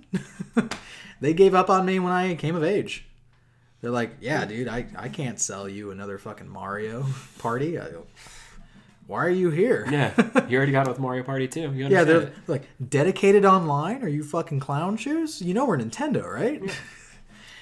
So there's a few little news things that have erupted over the week that we want to get into. I know, again, we're getting long in the tooth. I'm sorry, kids. I'm not going to keep on saying it. Don't make hand gestures at me. That was the gesture. It's fine. Oh, okay. Sorry. It's fine. I'm going to touch you. You're stroking me now. I'm stroking. Can you hear it, audience? Oh, God. This mic picks up everything. Well, they just hear the chair that's rocking. I hate these chairs. I do, too. We got to get rid of them. First article here I have is Nintendo has not confirmed if virtual console purchases will carry over to the Switch. And that isn't not confirmed in the sense that they haven't said anything about it. That's not confirmed in the sense they deliberately said they don't want to confirm it. Here's a quote from senior Nintendo apologist and living meme, Reggie Fils-aime, when he spoke to GameSpot. Quote, "We have not shared a lot of information regarding Virtual Console. We will be sharing more information at a later date. What I can tell you is that with the introduction of the Nintendo account, we now have the capability to tie consumers' purchases to their particular account. So that opens up a range of executions for us to address that consumer desire, that consumer need. So we hear it. We're working on it. More information to come." Tethering your purchases to a personal account. My, Daniel, this truly is 2017. I love it that this has been the Nintendo story for years, which is like, hey, we just got that feature that you've had for 14, 15 years. But you wanted it, right? You wanted it. We hear that desire. There it is. We didn't listen to it for over a decade, but we know it's there. Another thing I wanted to get into, my friend. Number 2, industry analyst and console Nostradamus Michael Pachter has chimed in on the Nintendo Switch. His quote, "Priced at $300, Switch is not a more affordable alternative to the PS4 and Xbox One. And initial pricing is likely to be problematic given an underwhelming slate at launch, and the fact that the PS4 and Xbox One are consistently discounted at retail below their starting prices of $300, with free software packet." Bacter went on to predict that the Switch will likely sell 1 million units in the fiscal year of 2017, despite Nintendo's own estimation of 2 million units, and that they'll only push 5 million units the following year. Bacter also believes that should the Switch have a slow start, third-party support for the system will wane just as it did for the Wii U. The catch-22 of the situation is that publishers will want to wait and see how the Switch performs, but the hardware sales are likely to stymie without that very same third-party backing. This is also a part of the Nintendo narrative, what I want to call it. Or with like the Wii U, people were there was a lot of trepidation about moving forward with like relationships in terms of like third party stuff. At the first, it was a little top heavy, right? Yeah. Like we saw Batman and Rayman and all that shit coming out into it. Ubisoft was throwing Assassin's Creed on. They were throwing like old shit. Correct. Nintendo's way. Like they weren't even being gracious with it. Like we didn't get Black Flag at first. No, we got Assassin's Creed 3. We got Just Dance 4. We got Zombie U. So like we got like really like weak titles. Yeah, exactly. Very, very tepid titles, and it was them just kind of testing the water. But audience interest was low because we're being drip fed once again.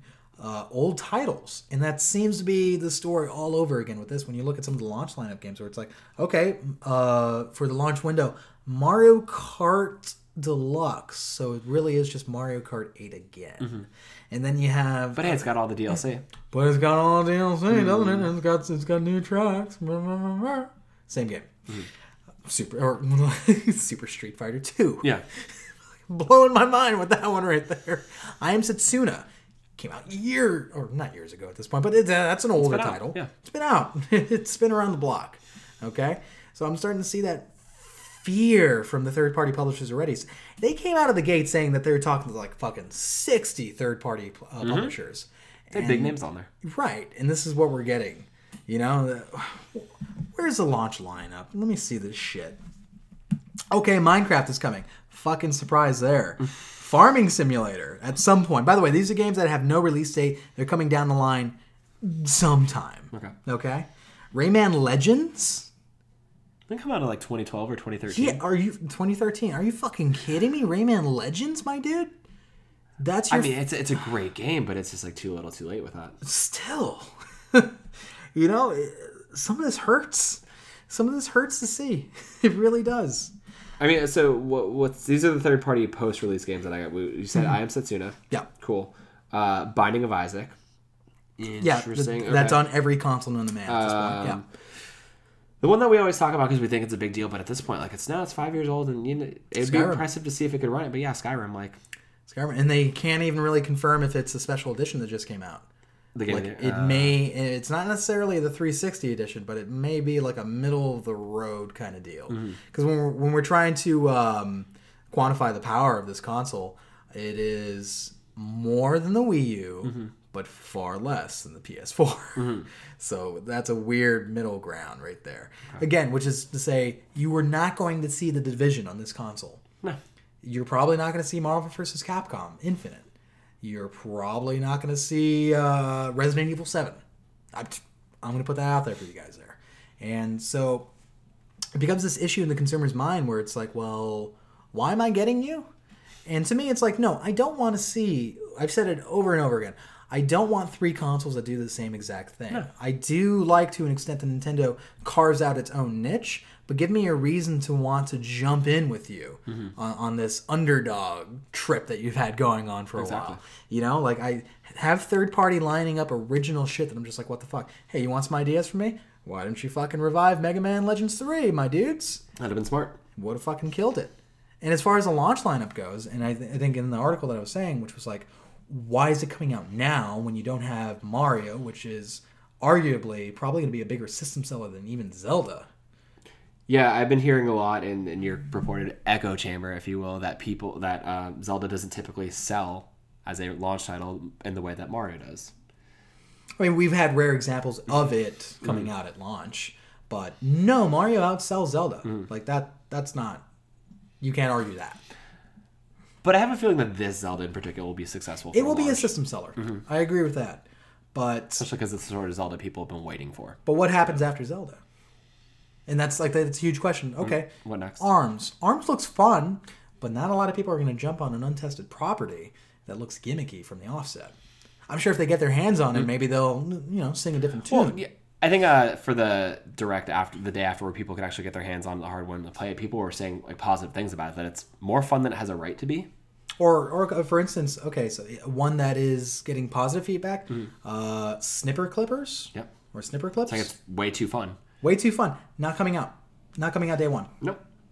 It's like mid-late launch. So here's what we have confirmed for March 3rd, the release. We have Breath of the Wild, 1-2 Switch, Just Dance 2017, Skylanders Imaginators, right, and Super Bomberman R.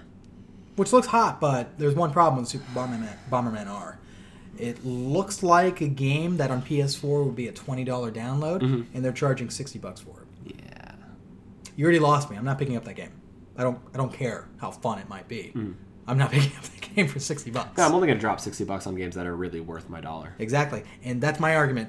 If they waited to the fall, or closer to the fall where Mario was ready to come out of the gate, and sure, Zelda may have already come out on March 3rd for the Wii U, but you only have a 12 million unit install base there to begin with. People are going to wait for the fucking Switch version. Sorry. True. Or in that time, even give us more reasons to want the Switch version of Zelda. Like, hey, by the way, here's all these features that aren't in the Wii U edition of the game. So you have Zelda, you have Mario Odyssey, and what happened to that Pokemon game that was supposed to be in development? Pokemon Stars? Right. So no mention of that. I have like a vague date of late 2017. No confirmation, no mention from Nintendo of this game. Say that you had this trifecta ready for the fall. It would be perfect. It would be like, you know what? You fucking twisted my arm. Yeah, you got me a Zelda. And I'm just thinking as a normal consumer, not us game-starved fucking podcasters. Well, yeah, you got me a Zelda, but you really got me a Mario. Fuck, you have a Pokemon for your handheld that's the fucking holy trinity for home Nintendo. console hybrid? You'd fucking kill it right there. Sorry, brother. I remember that's why we waited on getting Sun and Moon for ourselves, because we're like, yeah, it's going to come out for the Switch like Stars. Exactly. So, and nothing. Yep. I don't even think they dropped any screenshots of it or any gameplay. Nope. There's no confirmation of this game. Nope. It's speculation. It does not exist. Sure. Officially, in any official capacity. Do you think this is them like stretching out their calendar year then, being like, okay, we're going to do beginning of the year launch with Zelda and these very weak first party games, and then we're going to stretch it to the fall with Mario and mid spring with Mario Kart Deluxe? Like, I think it's more of a situation where, for some reason, there's this kind of maybe they're just being impetuous. Like, they want to get the console out there, and they want to get that the buzz going for it. Exactly, they want to get that buzz going, that mind share going for it. And it's like, you could really wait. You could really, really wait, because because I don't necessarily think that the system itself isn't ready. The system's ready. Like, no. The system's ready. The games are not ready. The support for it. And it seems isn't. like the third parties were almost like surprised about the system. Okay, I want to actually read this to you. It's not a news thing, but it's at the bottom of my article. So this is from my article. Even the company's shareholders are having a tough time believing the Switch can reach a wide audience. Just a day after the big conference, Nintendo's stocks dropped 5.75%. It feels just as dismal on the game dev side. The Game Developers Conference released the results of a poll where 50% of developers think the Switch can outsell the Wii U. Only half. A 50-50 chance. Now, I know predictions don't necessarily dictate reality. No. What has me distressed is that of those who were polled, only 3% were actively working on a Switch game. Wow. Exactly. Of those like 60 purported developers. Wow. Yeah. That's not good. No. And it reminds me of the Sega Saturn, where Sega shit this thing out real quick because I guess they were trying to take mindshare away from PlayStation 1 at the time.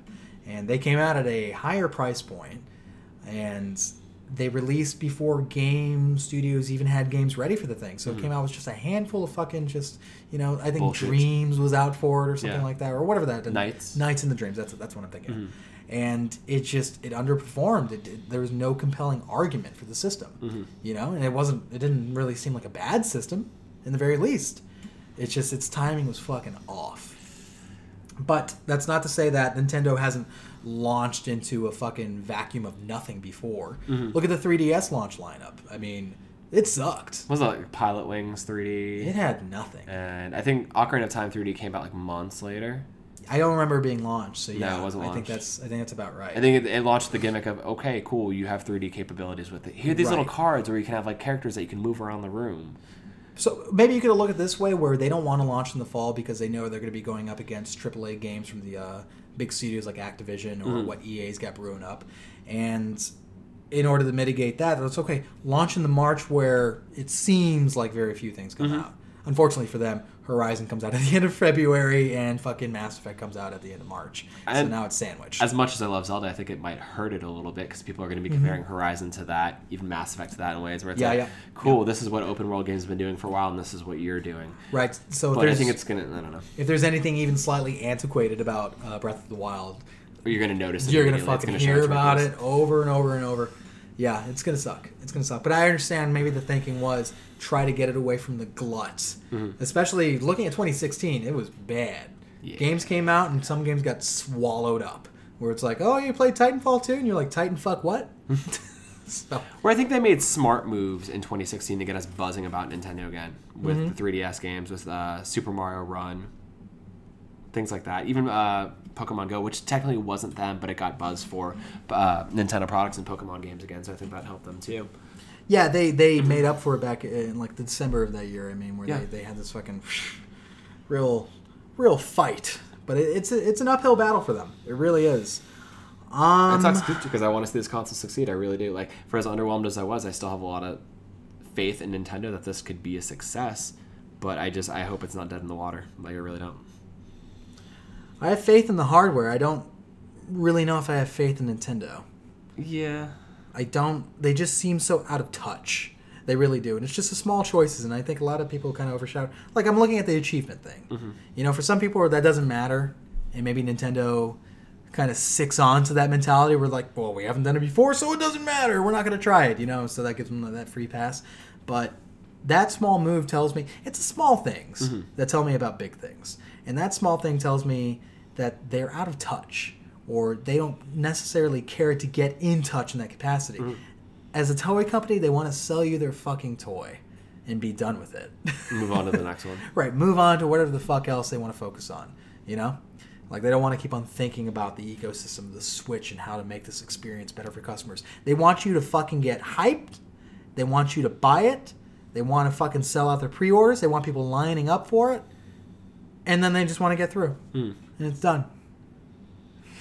That's what happened to Wii U. Wow. It hurts. It does hurt. You had something for me, by the way. I got two bits. To financials. Yeah, you were talking to me first about the price point and what do you think of that? Why they didn't think it was good? I think it's fair. But as we saw, they're making up for the fact that they're hardware, and I felt like there was potential maybe for it to be cheaper, and then to the price point for the hardware to be justified even more, like the controllers and stuff. Like, if you sold me a console at $250, yeah, there would be no doubt that I'd have it. Like, I'm granted I got it regardless, but you know that would be a sure thing. And then like anything else they threw at me down the line, whether it's the Pro controller for $70 or Joy-Cons at $90, like I'd be like, okay, that's a little more. There's more breathing room. Joy-Cons $80. Joy-Cons $80. Okay, so bad. So but still, I don't think $300 is a horrible price, especially when consoles used to launch at like $500, $400. So yeah, you can get a fucking PS4 for $250 these days, but I don't know. I don't think it's the worst move. I've been listening to a bunch of podcasts, been listening to a bunch of fucking things that I don't even like, you know, usually peruse, like GameSpot's The Lobby and shit, just to hear what like, you know, analysts and industry folks are fucking talking about, what the talking heads are saying. I'm still not necessarily, I don't have my pulse on like what just the general public thinks about this thing, because people just get excited about whatever, and that's what Nintendo likes to sick on. That's what video game companies want, is that just that stupid fervor of like, you're not really looking past the veneer. You're fucking just going like, that's exciting, I want to touch it and play it and fuck it. So, no. But one of the things about the price point, you got to think about this, is the kind of the attract to it. So, there's no pack in game. You know, and that's still been kind of... I know we've gotten used to that, and I know if companies have inadvertently worked together to normalize the whole you don't get a fucking game at launch kind of thing. But that still hurts because this console isn't coming out at the same time as Xbox One and PS4. They're coming out about 3 years into their life cycles, where they already had their second models and price drops.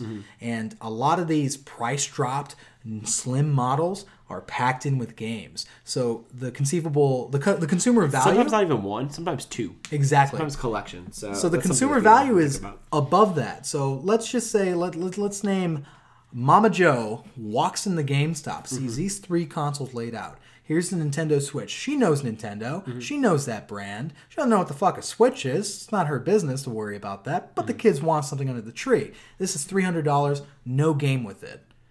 There's no Mario either. Like, I asked for Mario, and they're telling me this fucking something about this dude named Zelda. Don't understand. Move on to Xbox One, Xbox One S. I think they're back up to $300, but they were $250 for a while. Yeah. Hey, that's a racing game on there, and he talks about that Master Chief guy. Well, why not? You know, boom, comes with 2 games already. Move on to the fucking PS4. Uncharted sounds like a thing. Seems like a lot of casual people don't know what the fuck Uncharted is, which confuses me. Like, I remember walking into a GameStop and the dude in front of me was going to buy a PS4. It was right before Christmas, and he was just like, "What's Uncharted? Is it good? Is it like Call of Duty?" I was like, no, it's like third person. Good. I hate first person. That was the conversation we had. So when you look at these 3 things like lined up together, they're gonna go for this thing that's like, well, it's bundled. It's more bang for their buck. Right. Makes sense. This has games, and it has a controller. What are they trying to sell me with this? Am I getting a handheld for them? Is this like a Game Boy or something? It's a confusing proposition, And I understand. Let me ask you something. Did the PS4 launch with a bundle initially? No, absolutely not. Okay. It didn't launch. But that's not to say that these bundles won't come out. Like, I'm sure by fall they'll have a bundle figured out for it. But now... Absolutely. But what I'm saying is you can't look at it in a vacuum. You can't just say, well, these guys didn't launch with a bundled game. No, but this system is launching where these systems, 2 systems, its competitors that have been in the game for 3 years with their next-gen consoles that are more powerful than what the Switch is coming out with, have games with them. And I get that. That hurts. I understand that hurts it greatly. But you're comparing tenure right now with innovation, and a lot of people are going to look at what Nintendo's doing, and it's going to turn their heads and be like, that's a mighty fine console there. Interesting hardware. New specs. That's not something I haven't had my head on yet. So they have people by the intrigue alone. They do. And it doesn't speak to us on a consumer standpoint at all. Because, no, we want our systems to have bundles.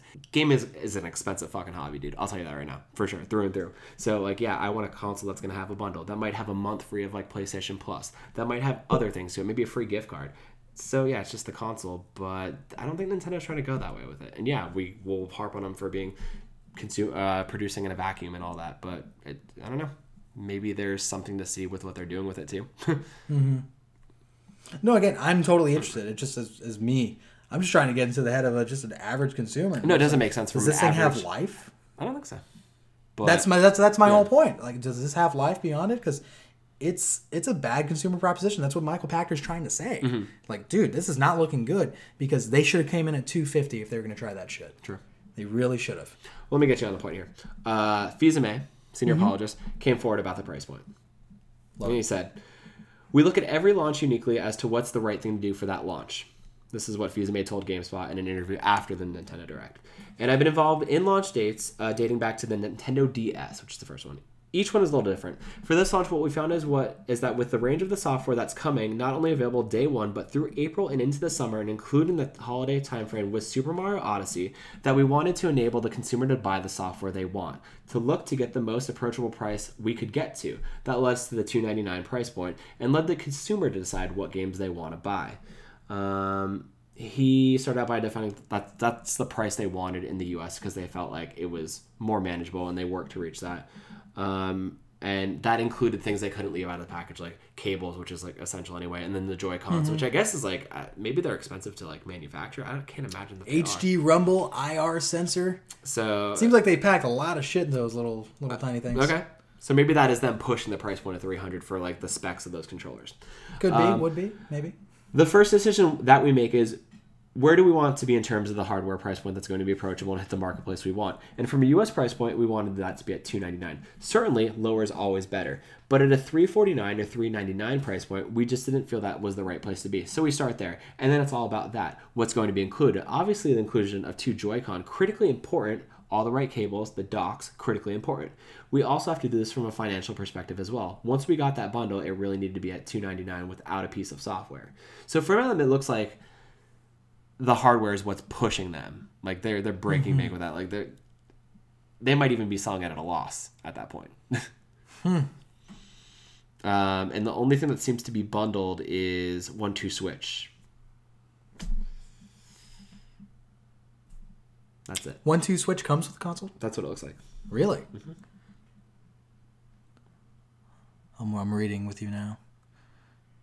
Acknowledge the similarities between the two. However, disputed this to some degree, arguing 1-2 Switch is more No, it's not bundled. He's saying it's more comprehensive than Wii Sports. Oh, as a standalone title. No, I didn't read that it was bundled either. Nothing's bundled with this fucking thing.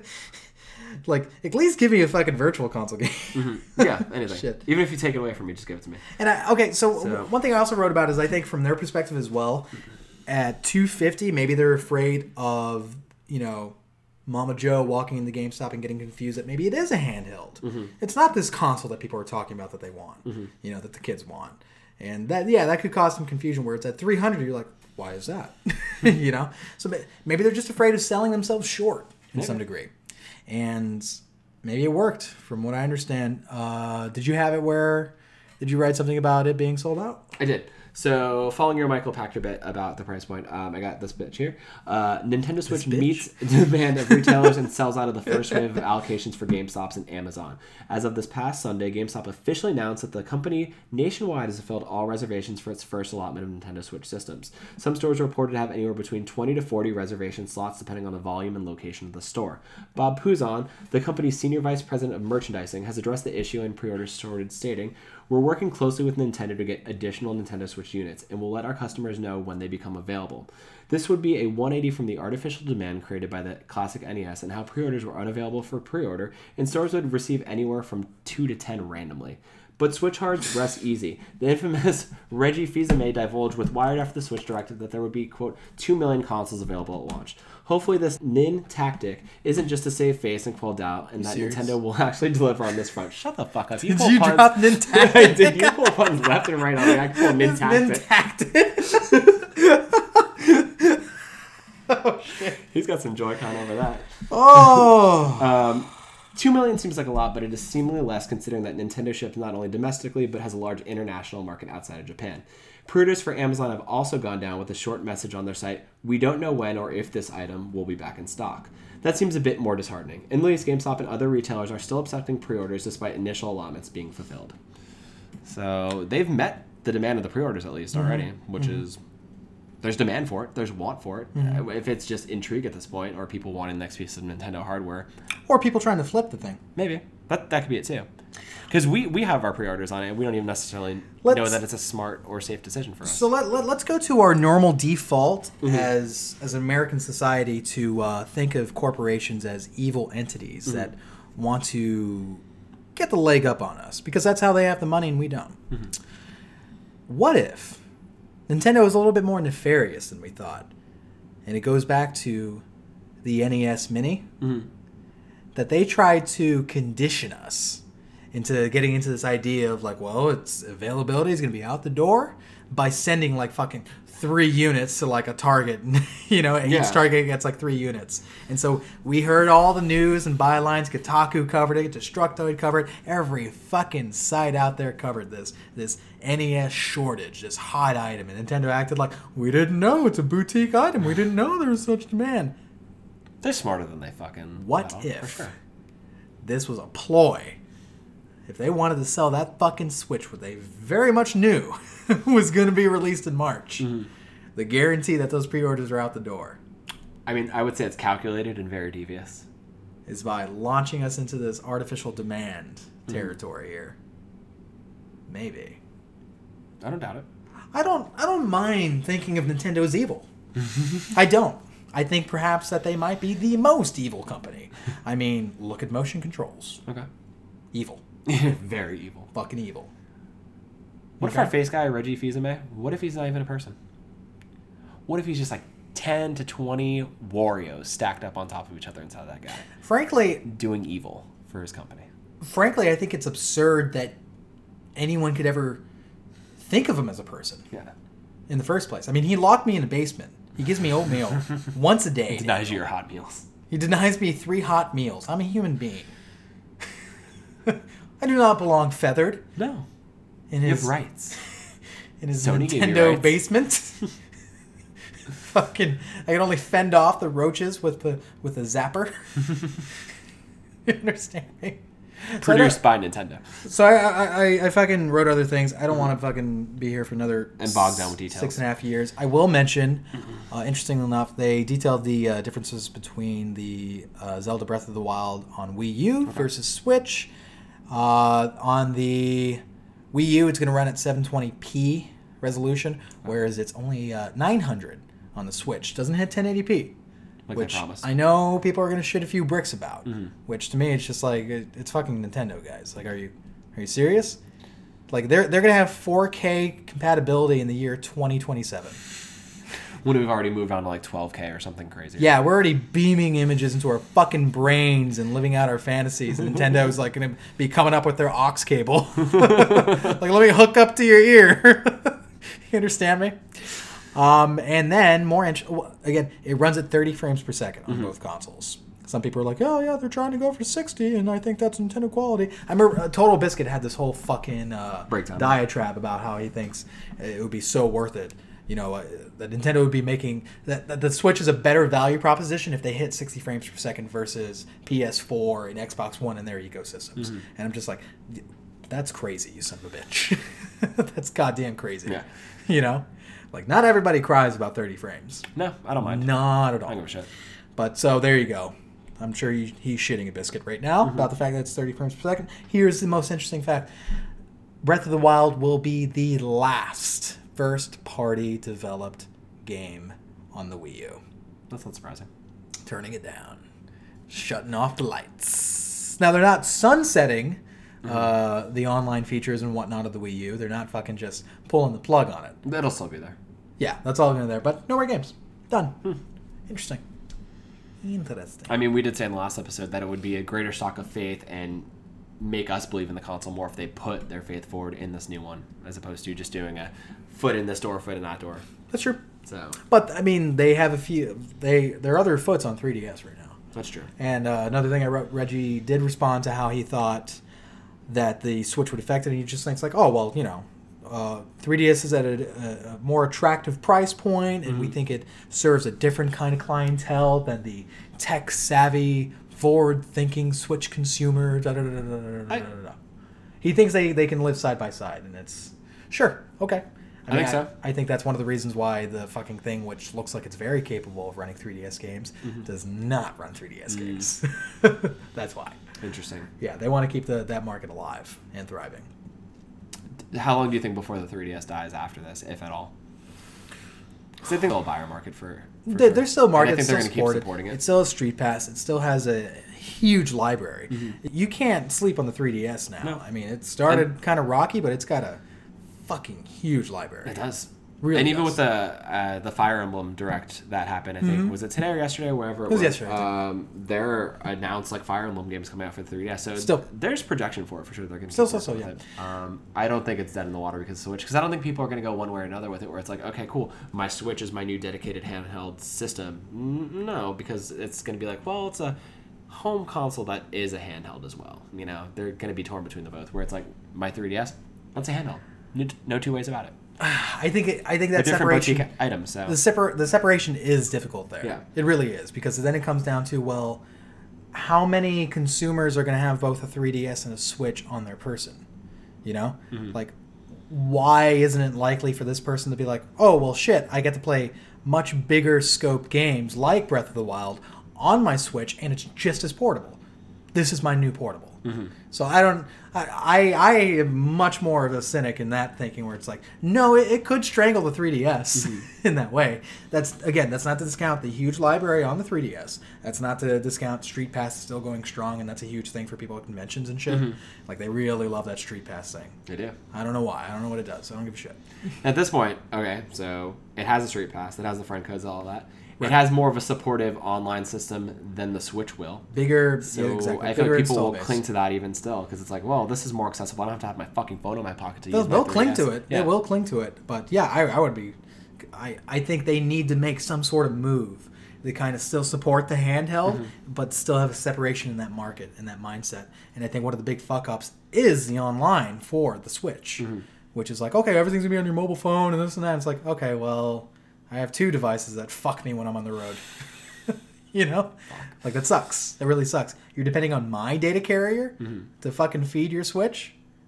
It's presumptuous. No. No, thank you. But I don't know what the thinking is there. It's either incredibly lazy or incredibly, what's the word? Just taking advantage. And I don't know what's worse in my mind. You know? None of it says innovative to me. That's my thing. That doesn't say innovative. No, not in that regard. No. It's more in the hardware space than the specs for the system itself. But again, I'm in that basement thinking to myself, yeah, he's right. I do have 3 devices that play Netflix already. Why does my Switch need to? Yeah. You get the fatigue. You're like, you know what? He's got me there. Yeah, exactly. They start to drill into your head and beat you down. And that's not to mention that, yeah, this... so let's just talk about... There's not a compelling software argument that I can make this year. There's 2 games I'm excited for. That's not good. No. That's not good, man. And I know launches They're 2 suck. great games. They're 2 franchises that we know and love. Right. But what else has you excited for the Switch? 1-2 Switch looks like fucking Wii garbage to me. It looks like that old Nintendo that's trying to get your mom to buy a Switch is back. I don't like it. I don't. I mean, I think last week I said I wouldn't even touch 1-2 Switch. I like to think that I would fuck around with it a little bit more than I ever did like Wii Sports or anything like that. But I guess it would be because it's a novelty and I don't have anything else to fuck around with. Like, it's just kind of a last resort thing where it's like, no, I'm not going to play Just Dance. I'm not going to play Bomberman. Yeah, Breath of the Wild, I'm going to get some miles of that for sure because I'm a hardcore Zelda fan. It's like one of my favorite franchises. But past that, like Super Mario Odyssey, I'm still kind of like on the fence about it. Mario Kart 8, I don't really know. Like, for me, like to really keep going with longevity, I would like to see the games that were teased promised in full, you know? I would like to see great Fire Emblem support, new Square Enix titles, like good first party stuff. Like, and I know the promise is there. Like, I'm not going to discount Nintendo that it'll be there eventually. It's just not there right now. No, it's not. So. Yeah, that's why I'm just like, it might be a greater value proposition next year. It might be. And yet, here I am, sitting on this fucking pre-order. The optimist in me is just like, well, they might give me a reason. Maybe it would be cool. Maybe they'll open up GameCube games in Virtual Console. Maybe. You know, I can get Eternal Darkness and play it on the go. Scare kids on an airplane. You know, that's what I'm thinking in my head. Maybe I'll finally get to play the Twin Snakes. Well, actually, Konami will never let that happen. Yeah. I'll throw something at you real quick. What's that? Well, we're talking about the Switch Lab. First party games, third party games, whatever games. The Switch Up. Yeah, the old Switch Up. You fucking did it. But it's been like, what's like 16 episodes? 17. 17? 17 including the special ones. Cool. Let me throw something at you. Go ahead. We're going to do a Nintendo Switch game pitch. What? Oh, Nintendo Switch game pitch. Nintendo Switch game pitch? Yeah. Danny, are you saying we're doing a Nintendo Switch game pitch? That's what I just said to you. Boom. What do you got? What do you got in there? It's silly. It might work. Yeah.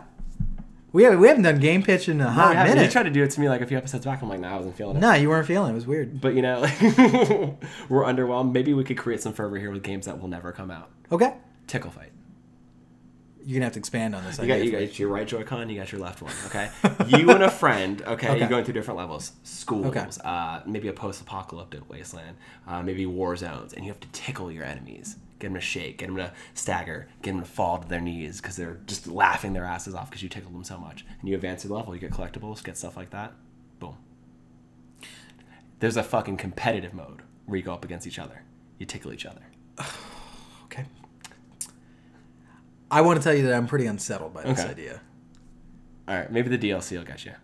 Get you a season pass. Are you fucking kidding me? You have DLC. Well, actually, you are acting as a modern publisher, planning the DLC before the launch of the game. Because there's going to be an area off the beaten path that you're like, right. I want to go there. I see like shadowed mountains and thunderbolts. Naturally, in Tickle Fight, I'm looking at shadowed mountains and thinking, I want to go there and see to tickle what has been untickled for life. Well, beyond the mountains, we have the Tickle Monster DLC. Go ahead with the Tickle Monster DLC. Go ahead, tell me what's the Tickle Monster DLC, Daniel? So it functions a lot like a Rampage World Tour, if you will. Okay. Naturally, you have to play as 1 to 10 different Tickle Monsters. Okay. Okay. They're giants. Still using the Joy-Con functionality. You go around to different villages, different areas. You terrorize citizens with your tickling. You take a fair dame to the top of a building, tickle her up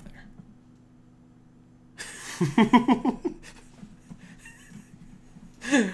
There's so much wrong with it. Going on with this. But it does sound distinctly Japanese. Like, I want to get the guys that did Katamari to do it. To develop this one. They can stop making their weird phone gadget headset game. Stop making games like World. Yeah. No, but I think this would have a good market with the kids. With the tickles. Tickles. The tickle fight. Yeah. Gotcha. Because it's tickling, but there's no physicality to it. You're not actually touching people. So it's like cursory tickling. Like, you can do it, but you're not actually doing it. You're not sold. I'm not exactly sold. Okay. So how are you going to use the motion controls again? Like, what do you... Okay, so I forget the specs on the Joy-Cons, obviously, but you have, they have the HD Rumble. You have the HD Rumble, so... Yeah. You move with the analog stick, obviously. I got you. You do this motion. It's like the hands going up and down, and you get... There's like a radius of you and your opponents, and you get close to them, and you do this motion. How many people do you tickle at a time? It depends. I mean, you can have up to 8. Depends. You can have up to 8 consoles on Jesus land, Christ. so you can have up to 8 people. You can have tickle parties with this. This is what Nintendo was hoping for.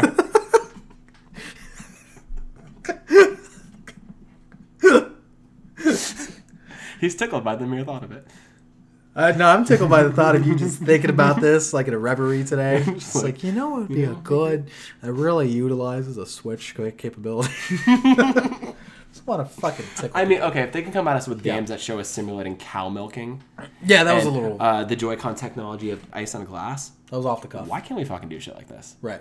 Why can't we have a center stage, a level like maybe 4 worlds in? You're in a fucking world-renowned boxing ring. Right. And you're tickling. So you fucking build up your ranking, your status in the world of tickle fighting. Mm-hmm. See, I'm liking this, like this kind of luchador aspect to it, like this fucking roving fighter going around like getting better schoolyard tickle fights, and then he goes like league, essentially. You know, I think there was a movie about this called Tickle. Was there really? Yeah, it's based around like the dark underground tickle scene where people would basically pimp out people and make them tickle for sport. I mean, that sounds like one of the segments on Real Sex. HBO. Yeah. Hey, listen, I'm about it. I'm going to support your ideas. Because I feel the same way about this game that I do about most Nintendo Switch games. Where it's like, that looks mildly interesting for 5 minutes. But then you get your hands on it and you're like, this is the truth. Fuck. So that's overcooked territory. Where it's like, this is the truth. I've seen the top of the mountain. And it is burritos. I'm trying to think. So what would I pitch for the Nintendo Switch specifically? And I don't know. I'm getting... I don't necessarily have anything that just like uses the functions. You have to. You know? Like I have to. Like, yeah, the rumbles and shit. I don't know. I have nothing in my mind in that way. Mm-hmm. I do think that there should be something to be said. Something along the lines of like Yoshi's Mushroom Trip. Okay. Essentially. Like, he's just going around being Yoshi, doing his fucking thing. And he gets a hold of a bad mushroom. And he goes on this fucking just inner voyage through his own mind and through the cosmos, essentially.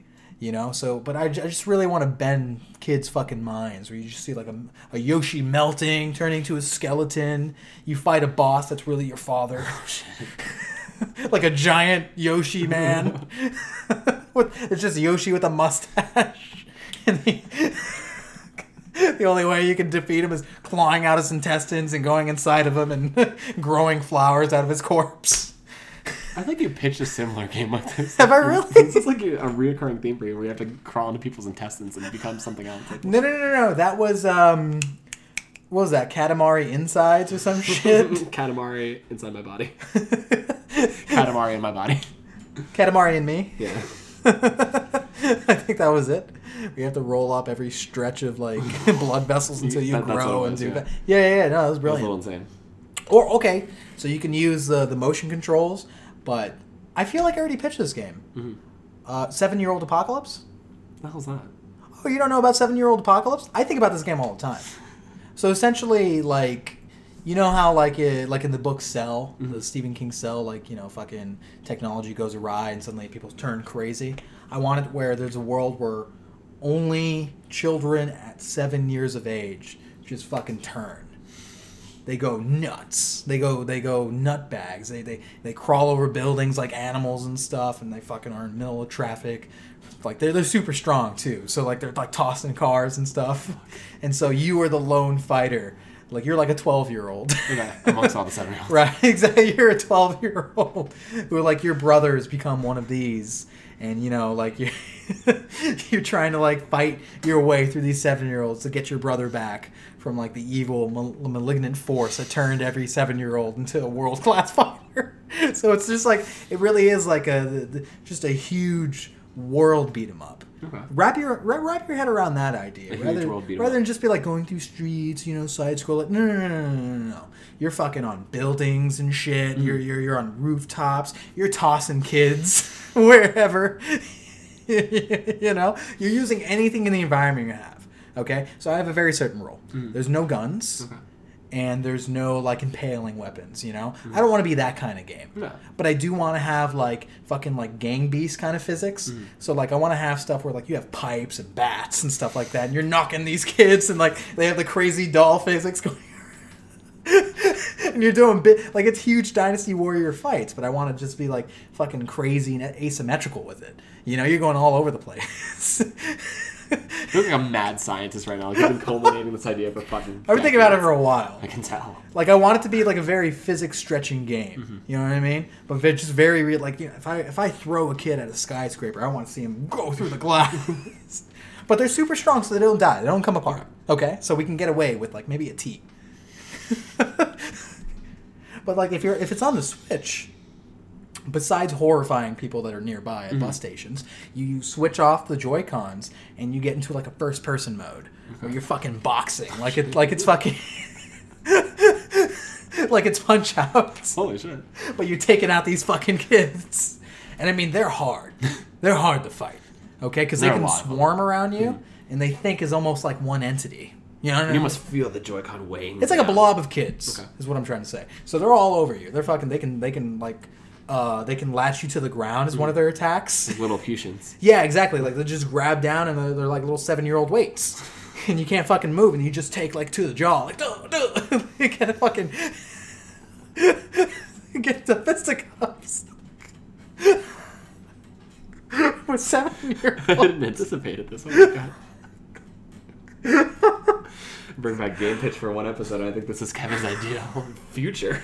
I just want it to be like what happened to you when you were 7, man? Innovative beat 'em up, man, where, you know, none of the bodies disappear because they're not dead, dude. They're not dead. I'm trying to stress to you. You're not killing kids. You're not. You're breaking every bone in their body. Absolutely. You're fucking running them over. You're throwing them off of buildings. But they survive. You understand me? Well. Hey, you took it here. I did. Tickle fight. Devious. I think that's our episode, buddy. That's it, man. I think we got it. I think it's in the bag. We did this switch right. Yeah, we put it in the bag. We did. For episode 15, we went classic with it and just fucking rambled. That's how we go back to the van. Wrote too much for it. It's all good. It's cool. It's all good. Only I have to edit maybe like 3% of it. 3% of it? That's fine. That's good because that's as many third parties that are working on the Switch. Got him there. Yeah. So, if what? All things considered, before we say, I mean, we gave the rundown. We would like to hear your thoughts on the Switch. Hit us up at Save Room. What's Switch? At Save Room Show. At the Save Room Show. No, not the. There's no the. Sorry. hit us up at Somebody- Save Room Show. Somebody took the thought. Oh, okay. At Save Room Show. Okay. On Twitter. Wait, is there already a The Save Room Show? There absolutely is. Okay. Oh, boy. I don't know what they're doing. I just mean there's a Twitter for it. Okay. Welcome. What are we going to do? Think they're a podcast? I hope not. I mean, if they are, we're going to have to tickle fight them for the fucking rights. Maybe it's like a spatial awareness show. Maybe. How to save room. It's a Pinterest spinoff or something. Fuck. Well, this has been just a real good one, guys. Thank you for supporting us thus far. We are starting to see like a growing community of save roomers, roomheads, roomettes. Follow us, talk to us. Yeah. If you want to talk to us specifically on Twitter, I'm at Kevin Apocalypse, and he is at Daniel and Tendu. And we would love to hear about your Switch thoughts, and you can always submit a topic of the show. Yeah, because we struggle with topics. Sometimes we come up with topics like right when we sit down and hit record. Typically. Or sometimes I, talk about games where you beat up 7-year-olds. Hordes and hordes of 7-year-olds. There's a draw there. People want it. That's who I am. Well, we're gonna cut. This one comes to a close. My name has been Kevin. And my name is always and forever will be Daniel. Forever, really? Yeah. I'm not going to change it on you, man. Call you Steve. It's branding right now. I like it's just branding to be named Daniel. I like that. Thanks for listening, guys. This has been the You can't even fucking get it out. This has been the Save Room Show. Remember to save your game.